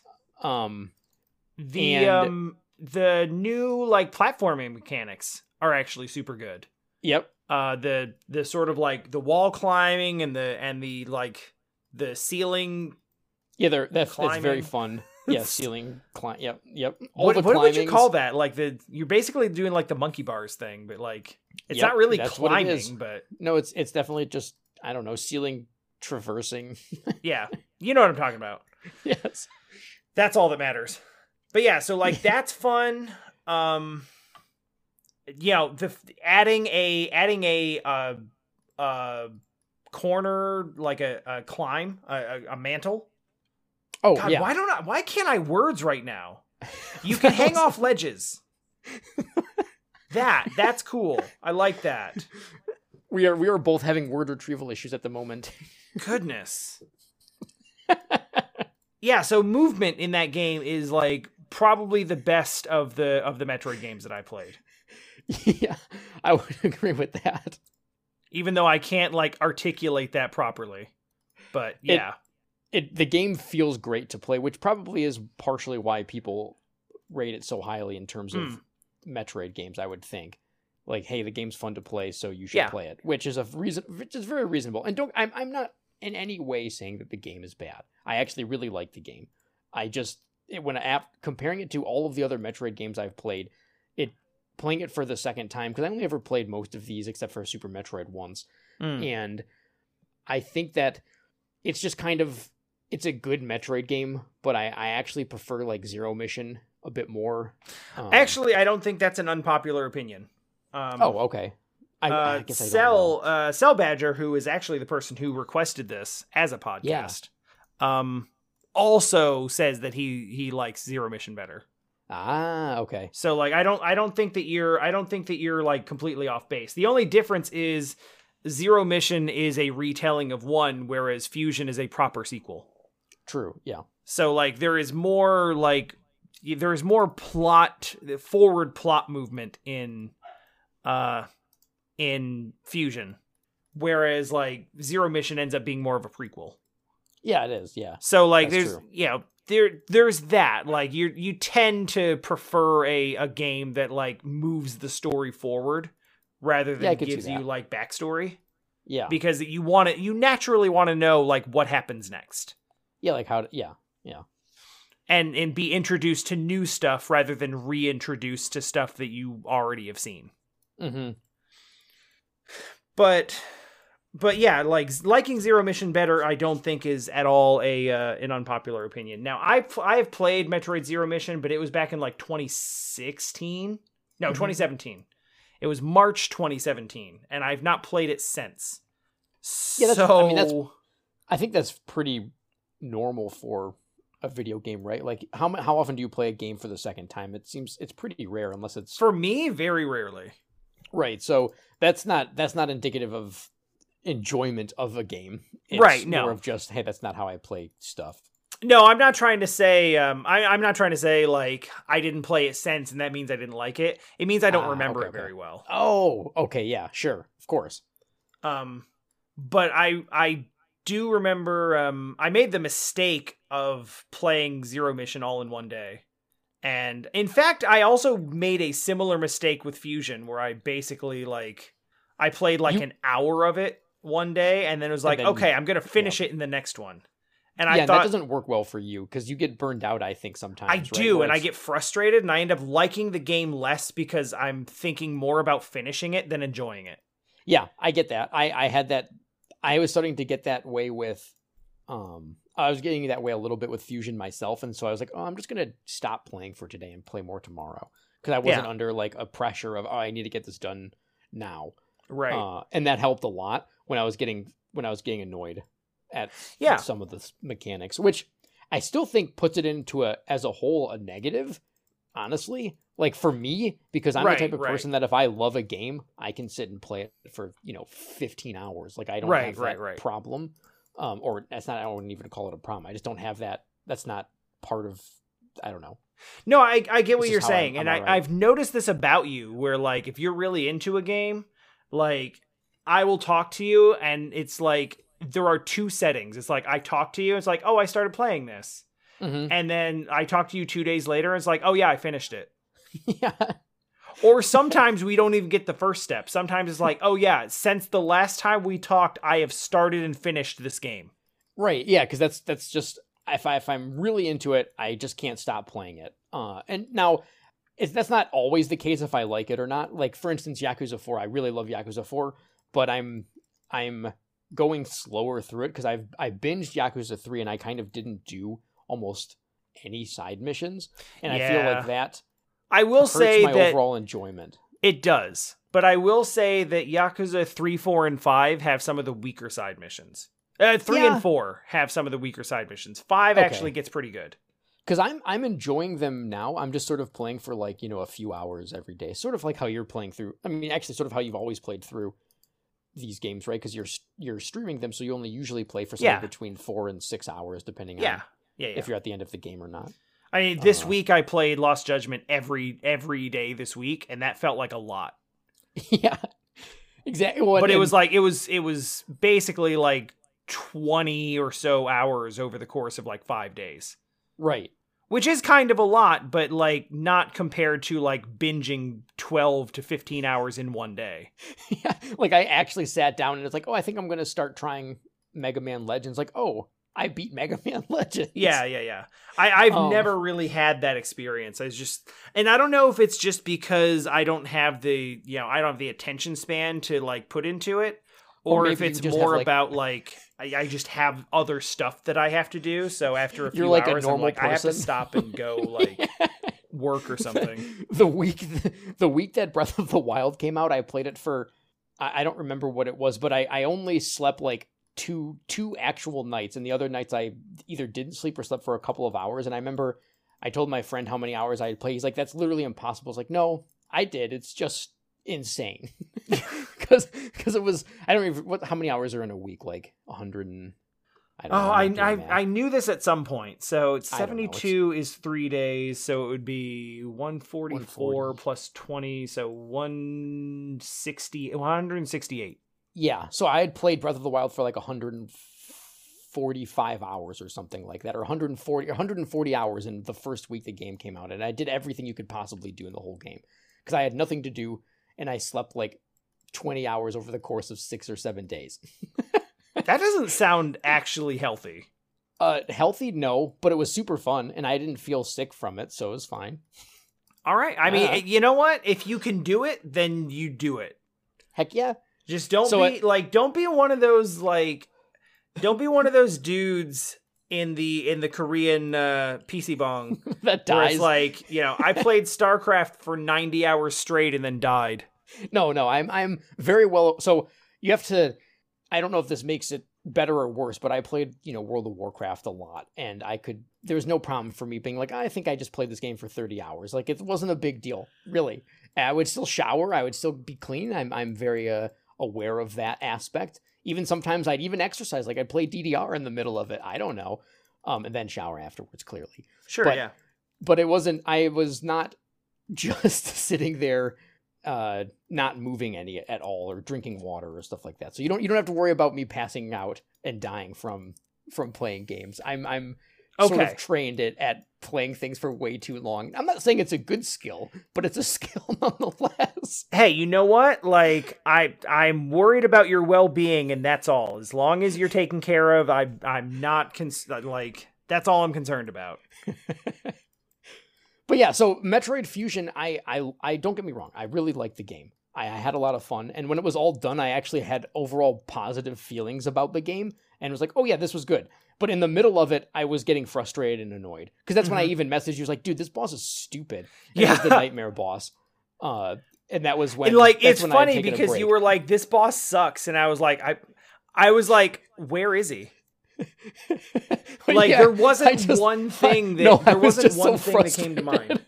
Yeah, I was just frustrated at the Nightmare boss. Like, I just don't like this boss because I didn't give you any frame of reference or anything. Yeah, and I was like, if there was one boss or one part of the game that stood out as being like overall dumber than the rest, I would have been like, oh, I bet he's at this thing. But there wasn't. I was just like, you were like, this boss is dumb, and I was like, yeah, you're right. Yeah. Doesn't matter which one we're talking about. Like, true. I probably agree with you. That was that's my feeling overall of the Metroid Fusion bosses. What did you? So there is one aspect of the game. Did you have more to? No. I'm just laughing because it's just funny that we agreed on something without having a clue what it actually was, right? Like yeah. But yeah. No, I actually had a similar experience that you did with Nightmare, which is if you try to fight it like a boss, it's miserable. Yeah. And then if you try to do it in the way that actually works, it's boring. Yeah, it's just very silly. It's like, oh, okay. Yeah, just stand here and just shoot all the missiles, and then you're done. Mm-hmm. So yeah, the bosses. I was going to go into how we've talked a lot about Metroid in the last month. Even in the ones that weren't about Metroid, we were still talking about Metroid. So it's been like a month and a half of Metroid, practically. Pretty much. And one thing that I've mentioned a lot is how much I dislike hiding progress behind like hidden walls that are not like explained or ever actually that don't look like they should be hiding anything. Anyone listening to this that's played a Metroid game is like, yeah, I know what you're saying. Even if you love Metroid Fusion, you're like, yeah, this game has a lot of bullshit that would have been insanely frustrating if it wasn't an extremely linear game. Yes! That's exactly what I was going to get at. Is like, this game does the same kind of like hidden wall bullshit where it's like, oh, you don't know where to go? That's because you have to morph ball jump into this one specific tile in this one area that and that'll be the one that you can go through there, and then that has the next item that you need to get through the rest of this. And it's like, oh, okay, so basically just shoot every wall, bomb every wall, jump into every wall, spring ball jump into every wall, hit everything with missiles. It's the worst, in my opinion, the worst way to design a Metroidvania experience is shoot all the walls. I think that's stupid, and I don't like it. And if Metroid Fusion was not a linear game, it would have been... I actually think it would have been a pretty miserable experience because of almost every single area had progression locked behind some dumb aspect of that. Yes, and I think I completely agree in that it was one of the most egregious offenders of that, saved by the fact that you knew where you were actually supposed to go. Right. Yeah. That's the only reason why it was quote unquote okay. Other games are just like open exploration with no real indication of where you're supposed to be going. Right. And yeah, if they pulled that off, if they did that, people would have lost their mind. In a normal Metroid game, they would have been like, this is so stupid. Like, I think that would have been all of the Game FAQ posts back in 2003, right? Like, I don't know. It's thankfully this experience, I pulled out my old Super Metroid Fusion Nintendo strategy guide and used that as for maps and stuff. So I didn't have a problem like finding where I was supposed to go next, which was nice. And I didn't have a lot of issue. It's, I kind of appreciated that, like, it was able to mitigate the bullshit of like, oh, you didn't know there was a hidden thing here, but here it is.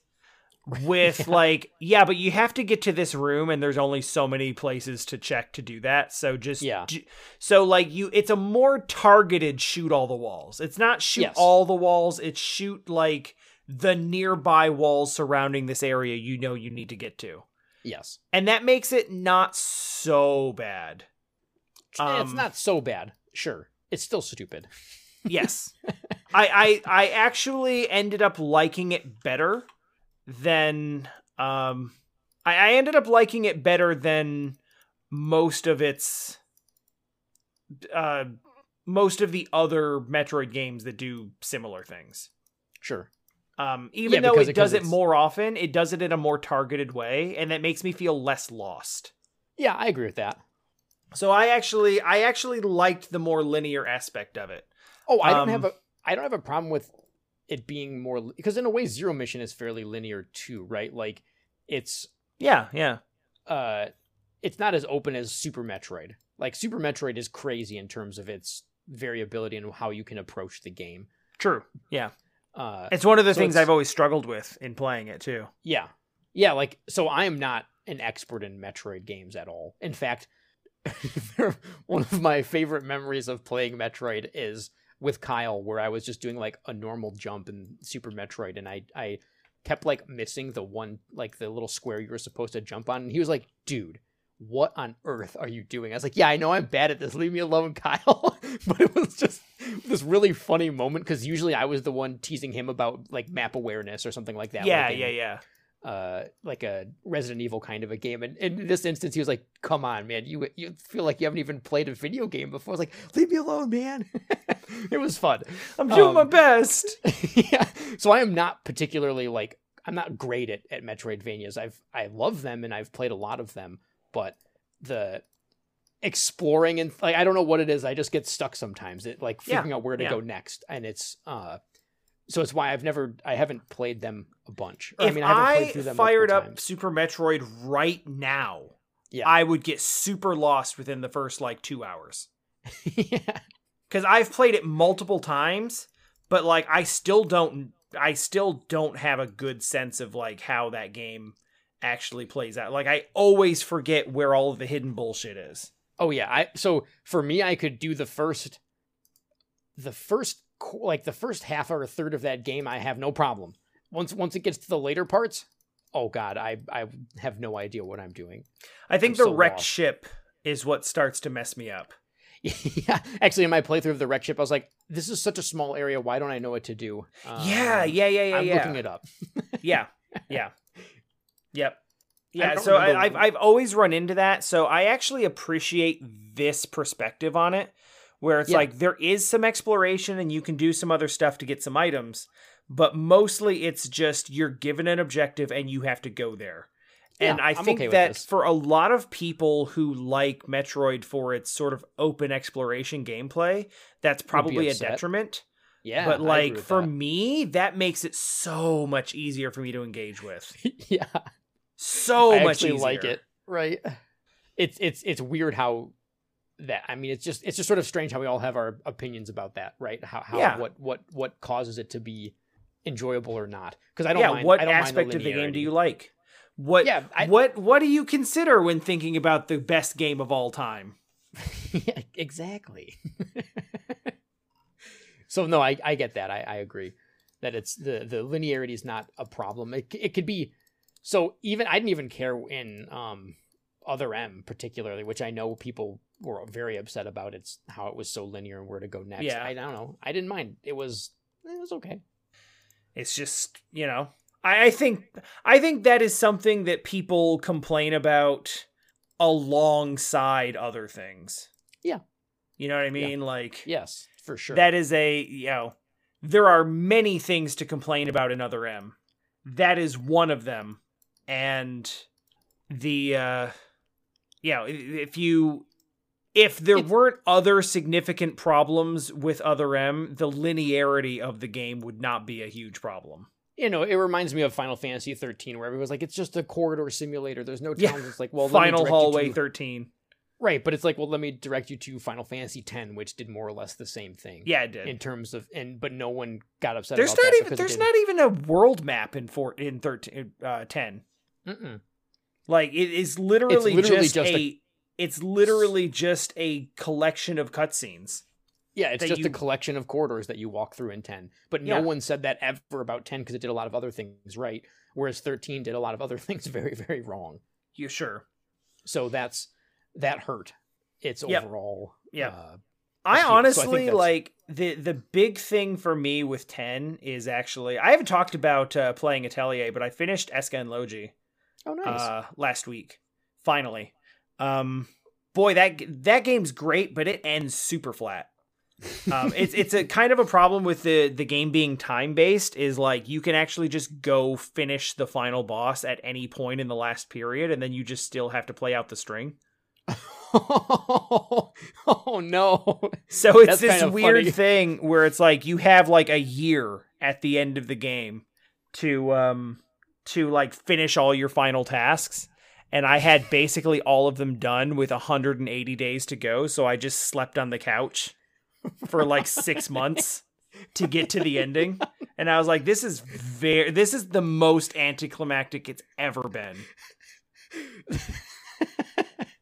That's really silly. Oh, I like that. It was. Hey, I heard but I'm on to the next game, and the reason I brought that up is because it has a similar battle system to what FF10 has, which is the sort of front-back line cool. Like swapping thing where you have like you've got like 6 characters and you can basically swap them in and out of being active at any time for free. Yeah. So you can always have who you like. You basically have like a full team of fighters, and you can have whoever you need at all times. And that's something I really liked in 10. It's just like you can just bring in whoever you need whenever you need them. Yeah. I think that was the best part of the battle system, is that you don't have to pick and choose who you like. It's like you have everyone there, and it's who do you want for this particular moment. I think that's really cool. Yeah, so Eska and Logi has that, and I really like that. It also, it's kind of location based. There's like, you're all kind of surrounding the monster, or whatever you're fighting, and there's like there's 3 sort of positions in a sort of triangle. So it could be like either bottom or top left or top right. And the people in the back row are also in those positions. So where your position is and where your back row people position are, like, determines who they can actually swap with. Okay. So the positioning actually matters. Sure. And that is like, I really like that kind of battle system, where you can have like 3 active characters in your party, but you really can have 6. Mm-hmm. Or you can, like, if there's someone else who has the skill that solves this problem, you can just swap them in. I actually think for me, I love the RPGs when they're like, hey, have more, like Final Fantasy IV, when they're like, here, you get 5 party members and your random battles. Like, oh, that's so cool. Like, I having more is almost always a good thing for me when it comes to party members stuff. I don't know why, but I just enjoy that a lot. I feel like if you have too many, then it becomes kind of slow, where you have to. That's true. Okay. Yes. Yeah. If you're like, putting in like 6 or 7 inputs per turn.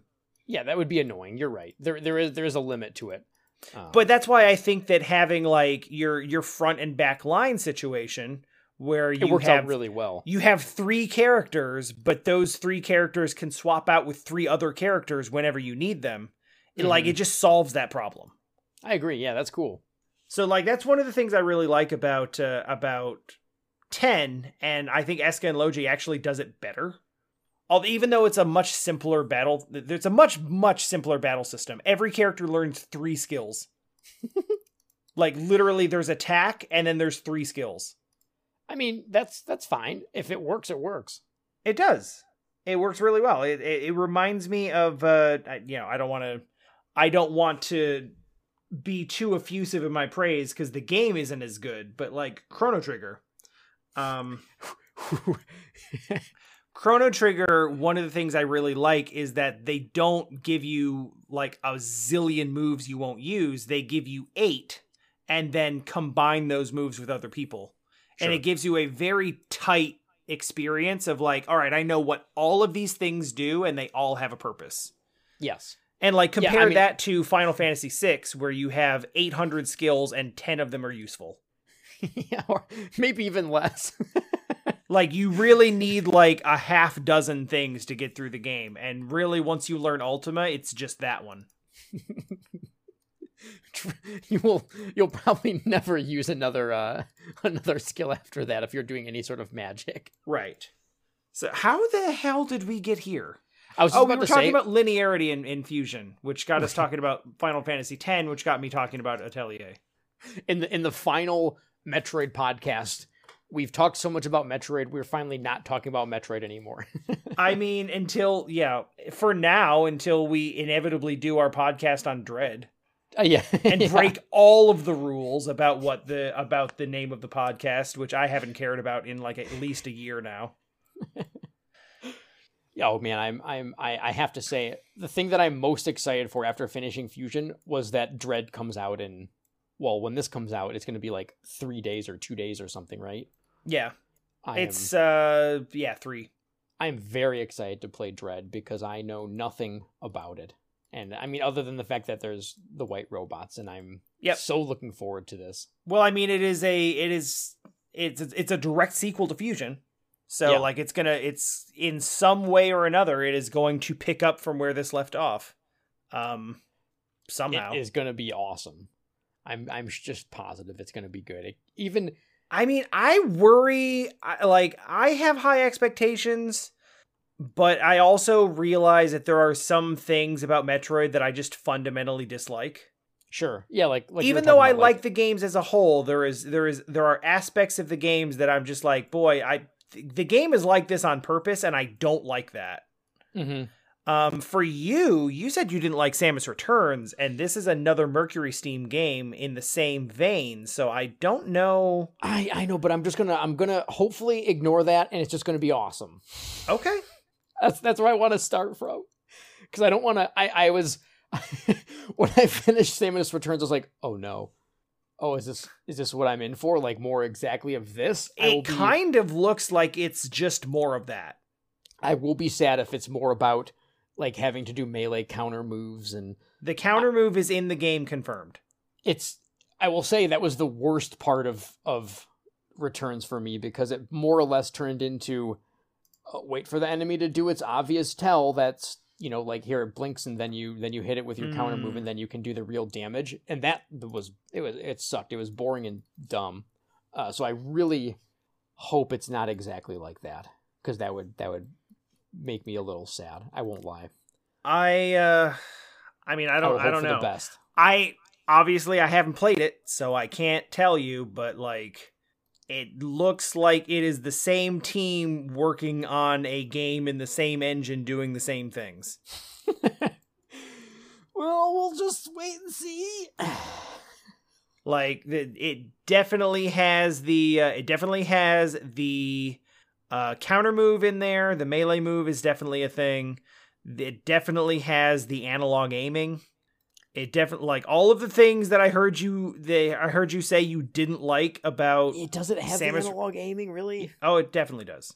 It's in the trailers for sure. You can see the way like she's moving her arm cannon around is. I actually hated that a lot. That sucks. Like everything that you said you didn't like about that is coming right back. Things. I don't want to hear it. I'm going to go into it liking these things. Well, I think that going into it prepared for that, like, yeah, you know, you might be more likely to have a good experience with it if you go into it with low expectations, and then you're like, it's not as bad as I thought. Yeah, I feel like that's probably what's going to happen. Or maybe maybe it'll be improved, actually. Maybe you'll just feel better playing with a controller than on the 3DS, too. Also that. I have very high hopes for that. That's a big difference as far as like the analog aiming might not actually feel bad if you're not using the control nub. Yeah. Or if you have an actual second analog stick to do it with. That's what I was about to say, is having like the controlling something like that with a joystick actually seems all right now that I'm talking about it. So I think that I don't think it's going to be, that doesn't damn it for me right away. It's not like, oh God, why even bother? Yeah, I don't know. We'll just have to see. We are going to see. It is in about a week. It is 6 days from the time of recording and about 3 days from the time of release. And by the time the next podcast comes out, we will have already played it.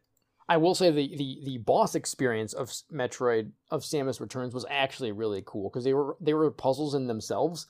Like you could look at them as being you're just sort of waiting for the weakness to show up or something, but there's this really awesome fight that's like the Diggernaut, which is this new boss for the game where it's I don't know, it's cool. You're basically just dodging a whole bunch of stuff, and then you have to use like the trackball to like roll up it at certain points and place bombs on it. I don't know, I had a lot of fun fighting the various bosses.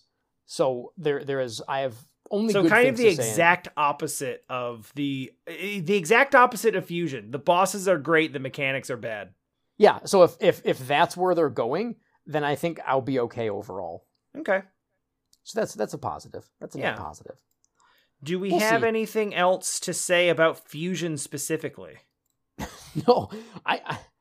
Okay, because I kind of don't. I actually enjoyed the story pieces. I liked how we should talk about that. You got the story segment, how it was given to you through the elevator sequences. I thought that was cool. And the actual AI literally being Mr. Malkovich as like AI that's being saved because that's what they're doing at the Galactic Federation or whatever. Right. Best warriors. Whatever. I didn't care about that very much. I find it, I don't know. It didn't do anything for me either way. Like it wasn't that was fine if that's they want to lock progression behind an AI, allowing you to do things. Whatever, I guess. It seems sort of just as dumb as any other reason to lock you behind progression, which is they have to have it anyway. So you might as well just, deal with it. Yeah. Because otherwise the game's not a game anymore if you can do everything at the start. So it's fine. Take it or leave it. The overall story, it's pretty cool. Samus is more or less just an invincible roguelike character that keeps dying and gaining new powers each death. Basically, yeah. And so she's that's cool. I hope she gets to become half robot by the end of this game. That would be just the best. I mean, she's already half Metroid, so. Yeah, so I mean, she's got some X Parasite or whatever in her. She's got some Metroid in her. She's literally grafted to her suit now. Yep. I mean, so let's give her some machine stuff. That would be awesome. We need some like RoboCop reboot, like body horror. Yeah, that's what I'm talking like, about. All the way here. Yes, I don't mean now she's got a gun arm. I mean, let's give her just straight up. She gets like dismembered and now she's actually part robot, part Metroid, part human. All God. I mean the what are they the original game, like the comic, the comic strategy guide that you shared with me a while back. Yeah. Like the original content refers to her as the cyborg warrior. They do, that's true. Which she physically isn't. She's a human in a suit, which is not the same as being like actual part robot, but no, maybe. It's not. Maybe going forward, that'd be cool. Well, it's funny you mentioned the words going forward. This is the last game in like the main, like it won't be the last Metroid game, obviously, but this is being billed as like the conclusion of the like mainline Metroid story. Sure. Whatever that means. Yeah. No, you right.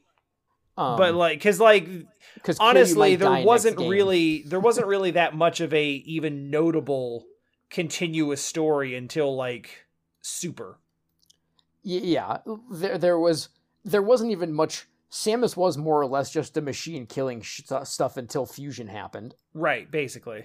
So sure, it can be the end of this storyline. I don't care, however you want to call it, unless they actually kill Samus, and even then, I'm still not sure that it's the end of Samus. You know what? Right? No, I don't believe that it's the end of Samus at all. Like, they're not going to just not do stuff with that character. What I think they're trying to say here is that they have been sort of like loosely piecing together a story with pieces that don't really fit. Yeah. Kind of Hyrule Historia style. Sure. Where like the early games are not really intended to be directly connected to each other. But yeah, and Prime is not even really part of it for whatever reason. Right. So like you have all these. Now I would argue like the early games actually connect a lot better than like any of the Zelda games, because they do actually, like, Super Metroid starts you right off with the last Metroid is in captivity, the galaxy is at peace. Oh no, the Metroid games, like the piecing together the Zelda games is just for fun. I know they say it's, you know, like, no, we intended it this way the whole time. This is we definitely intended like 3 alternate dimensions to make everything make sense.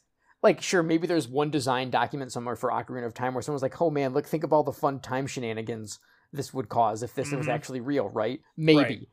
I'll give them the benefit of the doubt and say that I suppose it's possible. But there's no way that they plan to have like 3 different timelines that all reconverge for Breath of the Wild or whatever. Right. I suppose maybe Breath of the Wild, they finally are deciding to do things on it as a whole story, because that's when it started to be. Well, yeah, they did actually say that. Like, no, this is its own thing, right?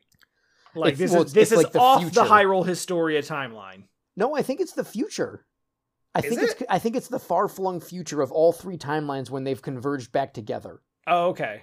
And now we're on a new timeline of Breath of the Wild. Like, it's not a new timeline, but it's like so far into the future that no one remembers the 3 completely separate timelines that somehow merged back together too. So, like, literally, now that we've established that these are all in the same universe and they're just separate timelines, now it doesn't matter. Yeah, now it's all one, okay? Because we admit that it's stupid, so let's just move past it. It doesn't matter anymore. I feel like that's actually what they're doing. Oh, well, they clearly don't really care. So I feel like that's probably what Metroid is about to do. Yeah, maybe you're right. Where they'll just be able to like, we're just going to like move into a new story now. Sure, where it doesn't actually, like, we're not worried about this whole Samus had killed this stuff. Like, it's maybe even it's Samus, but it's a different Samus. Like, I don't know.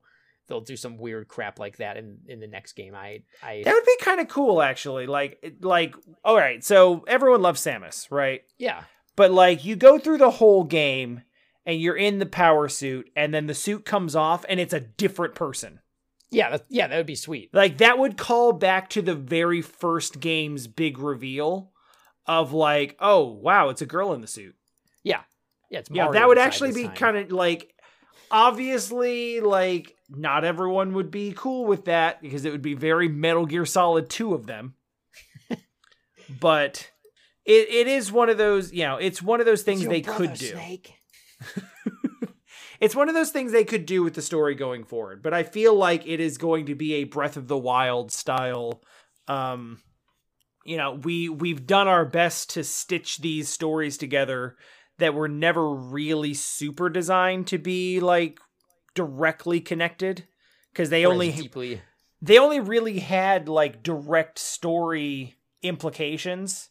Like, those games did not really tell you a story until Fusion. No. The story in 1, 2, and 3, which is to say like NES, Return of Samus, and Super Metroid, is the story is basically, here is the objective. and then you do the objective. Yeah. With a little bit of fun story just to like pull you through. Yeah. Just like a little bit. There's a thing that happens. There's an objective. There's a reason that you're there. And then there's a thing that happens at the end. Mm-hmm. And that's the story. Yeah. And that's really all most of them come down to is like, why are you here? And why are you, and what happens at the end? Mm-hmm. And that's fine. You don't need much more than that. But like Fusion is the first one that was really, and Zero Mission, like sort of redoing the first one. It's only a fairly recent thing that they started being like, okay, well, these are all connected and there's deep lore and there's all these other things to think about and be concerned about. So that causes some complication and some issues. And I feel like to some extent they're like, why don't we just like wrap this story up before it gets out of control? And then now that story is actually like a significant part of Metroid, instead of it just being an adventure exploration game, now we can actually like start up a new story from scratch that we intend to be actually like, we actually know where this is going. Yeah, we have ideas of where we want to take it, and this is because the idea, like, I'm not trying to dump on Metroid's story or say that they're not connected or that they don't have a consistent thread or lore, but the idea that a story concluding in 2021, a video game story concluding in 2021, has a consistent thread that was thought out back in 1986. And it's just executing on all of the things that they thought of way back. No, of course not. Yeah, this isn't Kojima. Yeah. Well, it's just like, back in the 80s and 90s, they weren't thinking about like a multimedia story. They were thinking about a video game. Yeah, they were making a video game. Right. Yeah, and it's cool. It's like, oh, hey, I'm going to assume that some people had ideas like, oh, this would be neat if this and then this, but it was more or less just, hey, this is a cool game. Let's make this game. Yeah. And here's the story that we're sort of piecing together as we go along. Right. And that's all it needs to be. But, now we have expectations of, sequels and continuous storylines and lore that carries over from game to game. And it's never been more important to have that sort of sense of like an overarching design of whatever the world the cinematic universe, if you will. Yeah, like everything is connected and the one game connects to the next game and all that stuff. So like I feel like it's easier for them to do that if they just give the series a fresh start. So supposedly that will be happening after Dread, and we'll just see what that looks like. Yeah. I'm looking forward to it, even if I didn't particularly like the 3DS Metroid, because I think the controller will make a difference. Yeah. And we'll know more, I suppose, next maybe next podcast. Yeah, maybe. I think one of the things that really they really painted themselves into a corner with Metroid is like naming the series Metroid and then killing every Metroid in the second game. Whoops. And it's like, well, we still have to make the series is called Metroid, so it still has to be about Metroids. We've named the series after an enemy type that we have eradicated. Yeah, now they can just make. So now we have to either go on with the series being called Metroid, with there being no Metroids, or we have to just keep making up bullshit excuses for why we can bring them back. Which is what they've mostly gone with. Even if this is the end of Metroid, they're still going to have to make up bullshit reasons why Metroids exist, unless they're going to literally reboot. That's what I'm thinking. I think they have to reboot the whole series so that they can make Metroid be about Metroid again. It's weird to even think about that being a problem. Like, who cares? Do you know what I mean? It's such an odd thing to me to think that the actual storyline would annoy someone enough where they'd be like, well, this doesn't fit like the lore of Metroid. It seems so out of. I mean, I get what you're saying, but like, because it's not really like the story has never really been what's important about Metroid. No, it's like I just want to have a fun time, and if the story is there, that helps. That's cool, but it doesn't actually get me motivated to. But that's also why, like, if you don't care about the story of Metroid, the fact that they're basically saying like, okay, we're gonna reboot the storyline after this, like that doesn't affect you at all. Oh, I guess that's true. Like, yeah, because it really doesn't. I don't care either way. Yeah, if they do, it's fine as long as the game is fun. I will say I prefer controlling. I guess what I'm trying to say is my connection is that I'd rather still control Samus rather than have a logical story for the next game. Right. So I'm not saying that they're going to reboot it. All they have said definitively is that this next Dread is going to be the conclusion of the continuous storyline that started with NES Metroid. Gotcha. Which either means they're going to start a new story, or they're going to, or it could mean anything. Yeah. But I think the most likely direction for them to go from here is essentially like, whoops, we really need to make Metroids like a central part of the. We need to make Metroids like a central part of the story, and we can't do that because back in 1990 we made a game that was about Samus killing all the Metroids. Yeah, and so like. We could just write up like, oh yeah, it turns out there's a bunch more of them over here, which they've done a couple times. But at this point, I think they're thinking. At this point, I think they're just thinking of it in terms of like, why don't we just say it's a new story, and then we can just have the Metroids be there and whatever. I'm looking forward to. I had not honestly thought about the story much at all in my excitement to play Dread. I was just like, I can't wait to play Samus doing Samus things, and then have there be like cool cutscenes that I don't. It's sort of like this will definitely be the highest production value Metroid that we've seen. Okay, yeah, like I said, I literally saw the release announcement in whenever that was over the summer, where it was like Dread's coming, and then it showed like the white robots and stuff and a few things, and that's all I've seen. So I have no idea what. Well, I'm not saying that. I'm not saying this is going to be the highest production value based on anything that I've seen.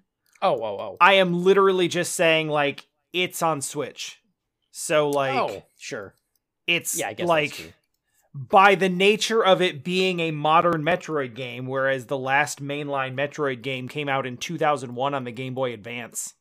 It kind of has to be the highest production value Metroid game. Because the only thing that comes close to it is Prime. Yeah. And Prime is like 15 years old now, so. Oh, I wonder what they're going to do with Prime then. If that's going to... If they're actually calling it Prime 4, then it's not the same... Like, I don't know how they're going to... It will be funny if they're like, this is the end of the story, and then Prime comes out and it's like, well, this is still the continuation of Prime, which is still technically the same storyline, but we called it whatever we want because it helped with marketing. Well, I mean, Prime 4, if it just carries on, like the Prime storyline takes place right in the middle of that storyline. I suppose that's true. That's a good point. Yeah. So like they could still do that. They could say like Dread is the end point of this story, but they can still go back and do stuff from the middle of the story.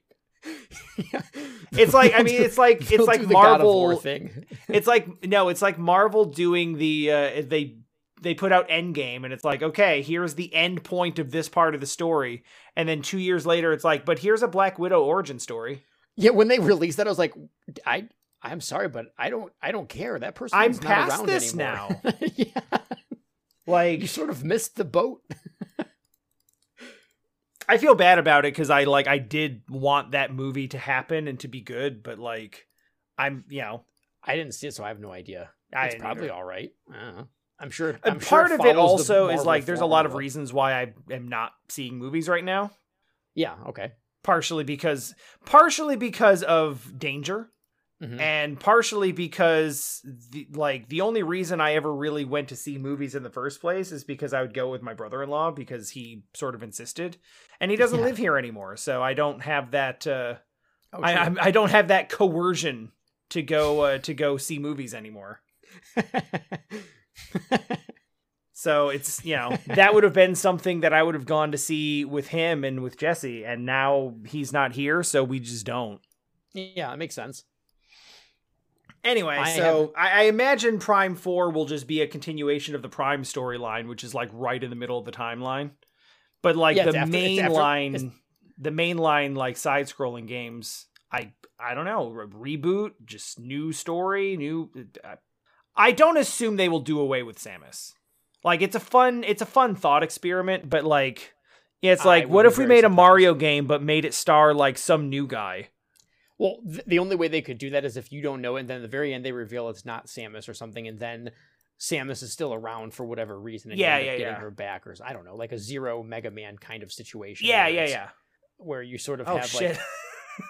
When you put it that way, it's like, oh, that actually sounds rad. Right, like, so you could do something like that, where there's other variations, or some other super bounty hunter, who knows? Maybe she splits in half because she's got too much X parasite in her. Who I have no idea. The SAX just becomes the character. Oh god, we didn't even get a chance to talk about the sax. The good old sax.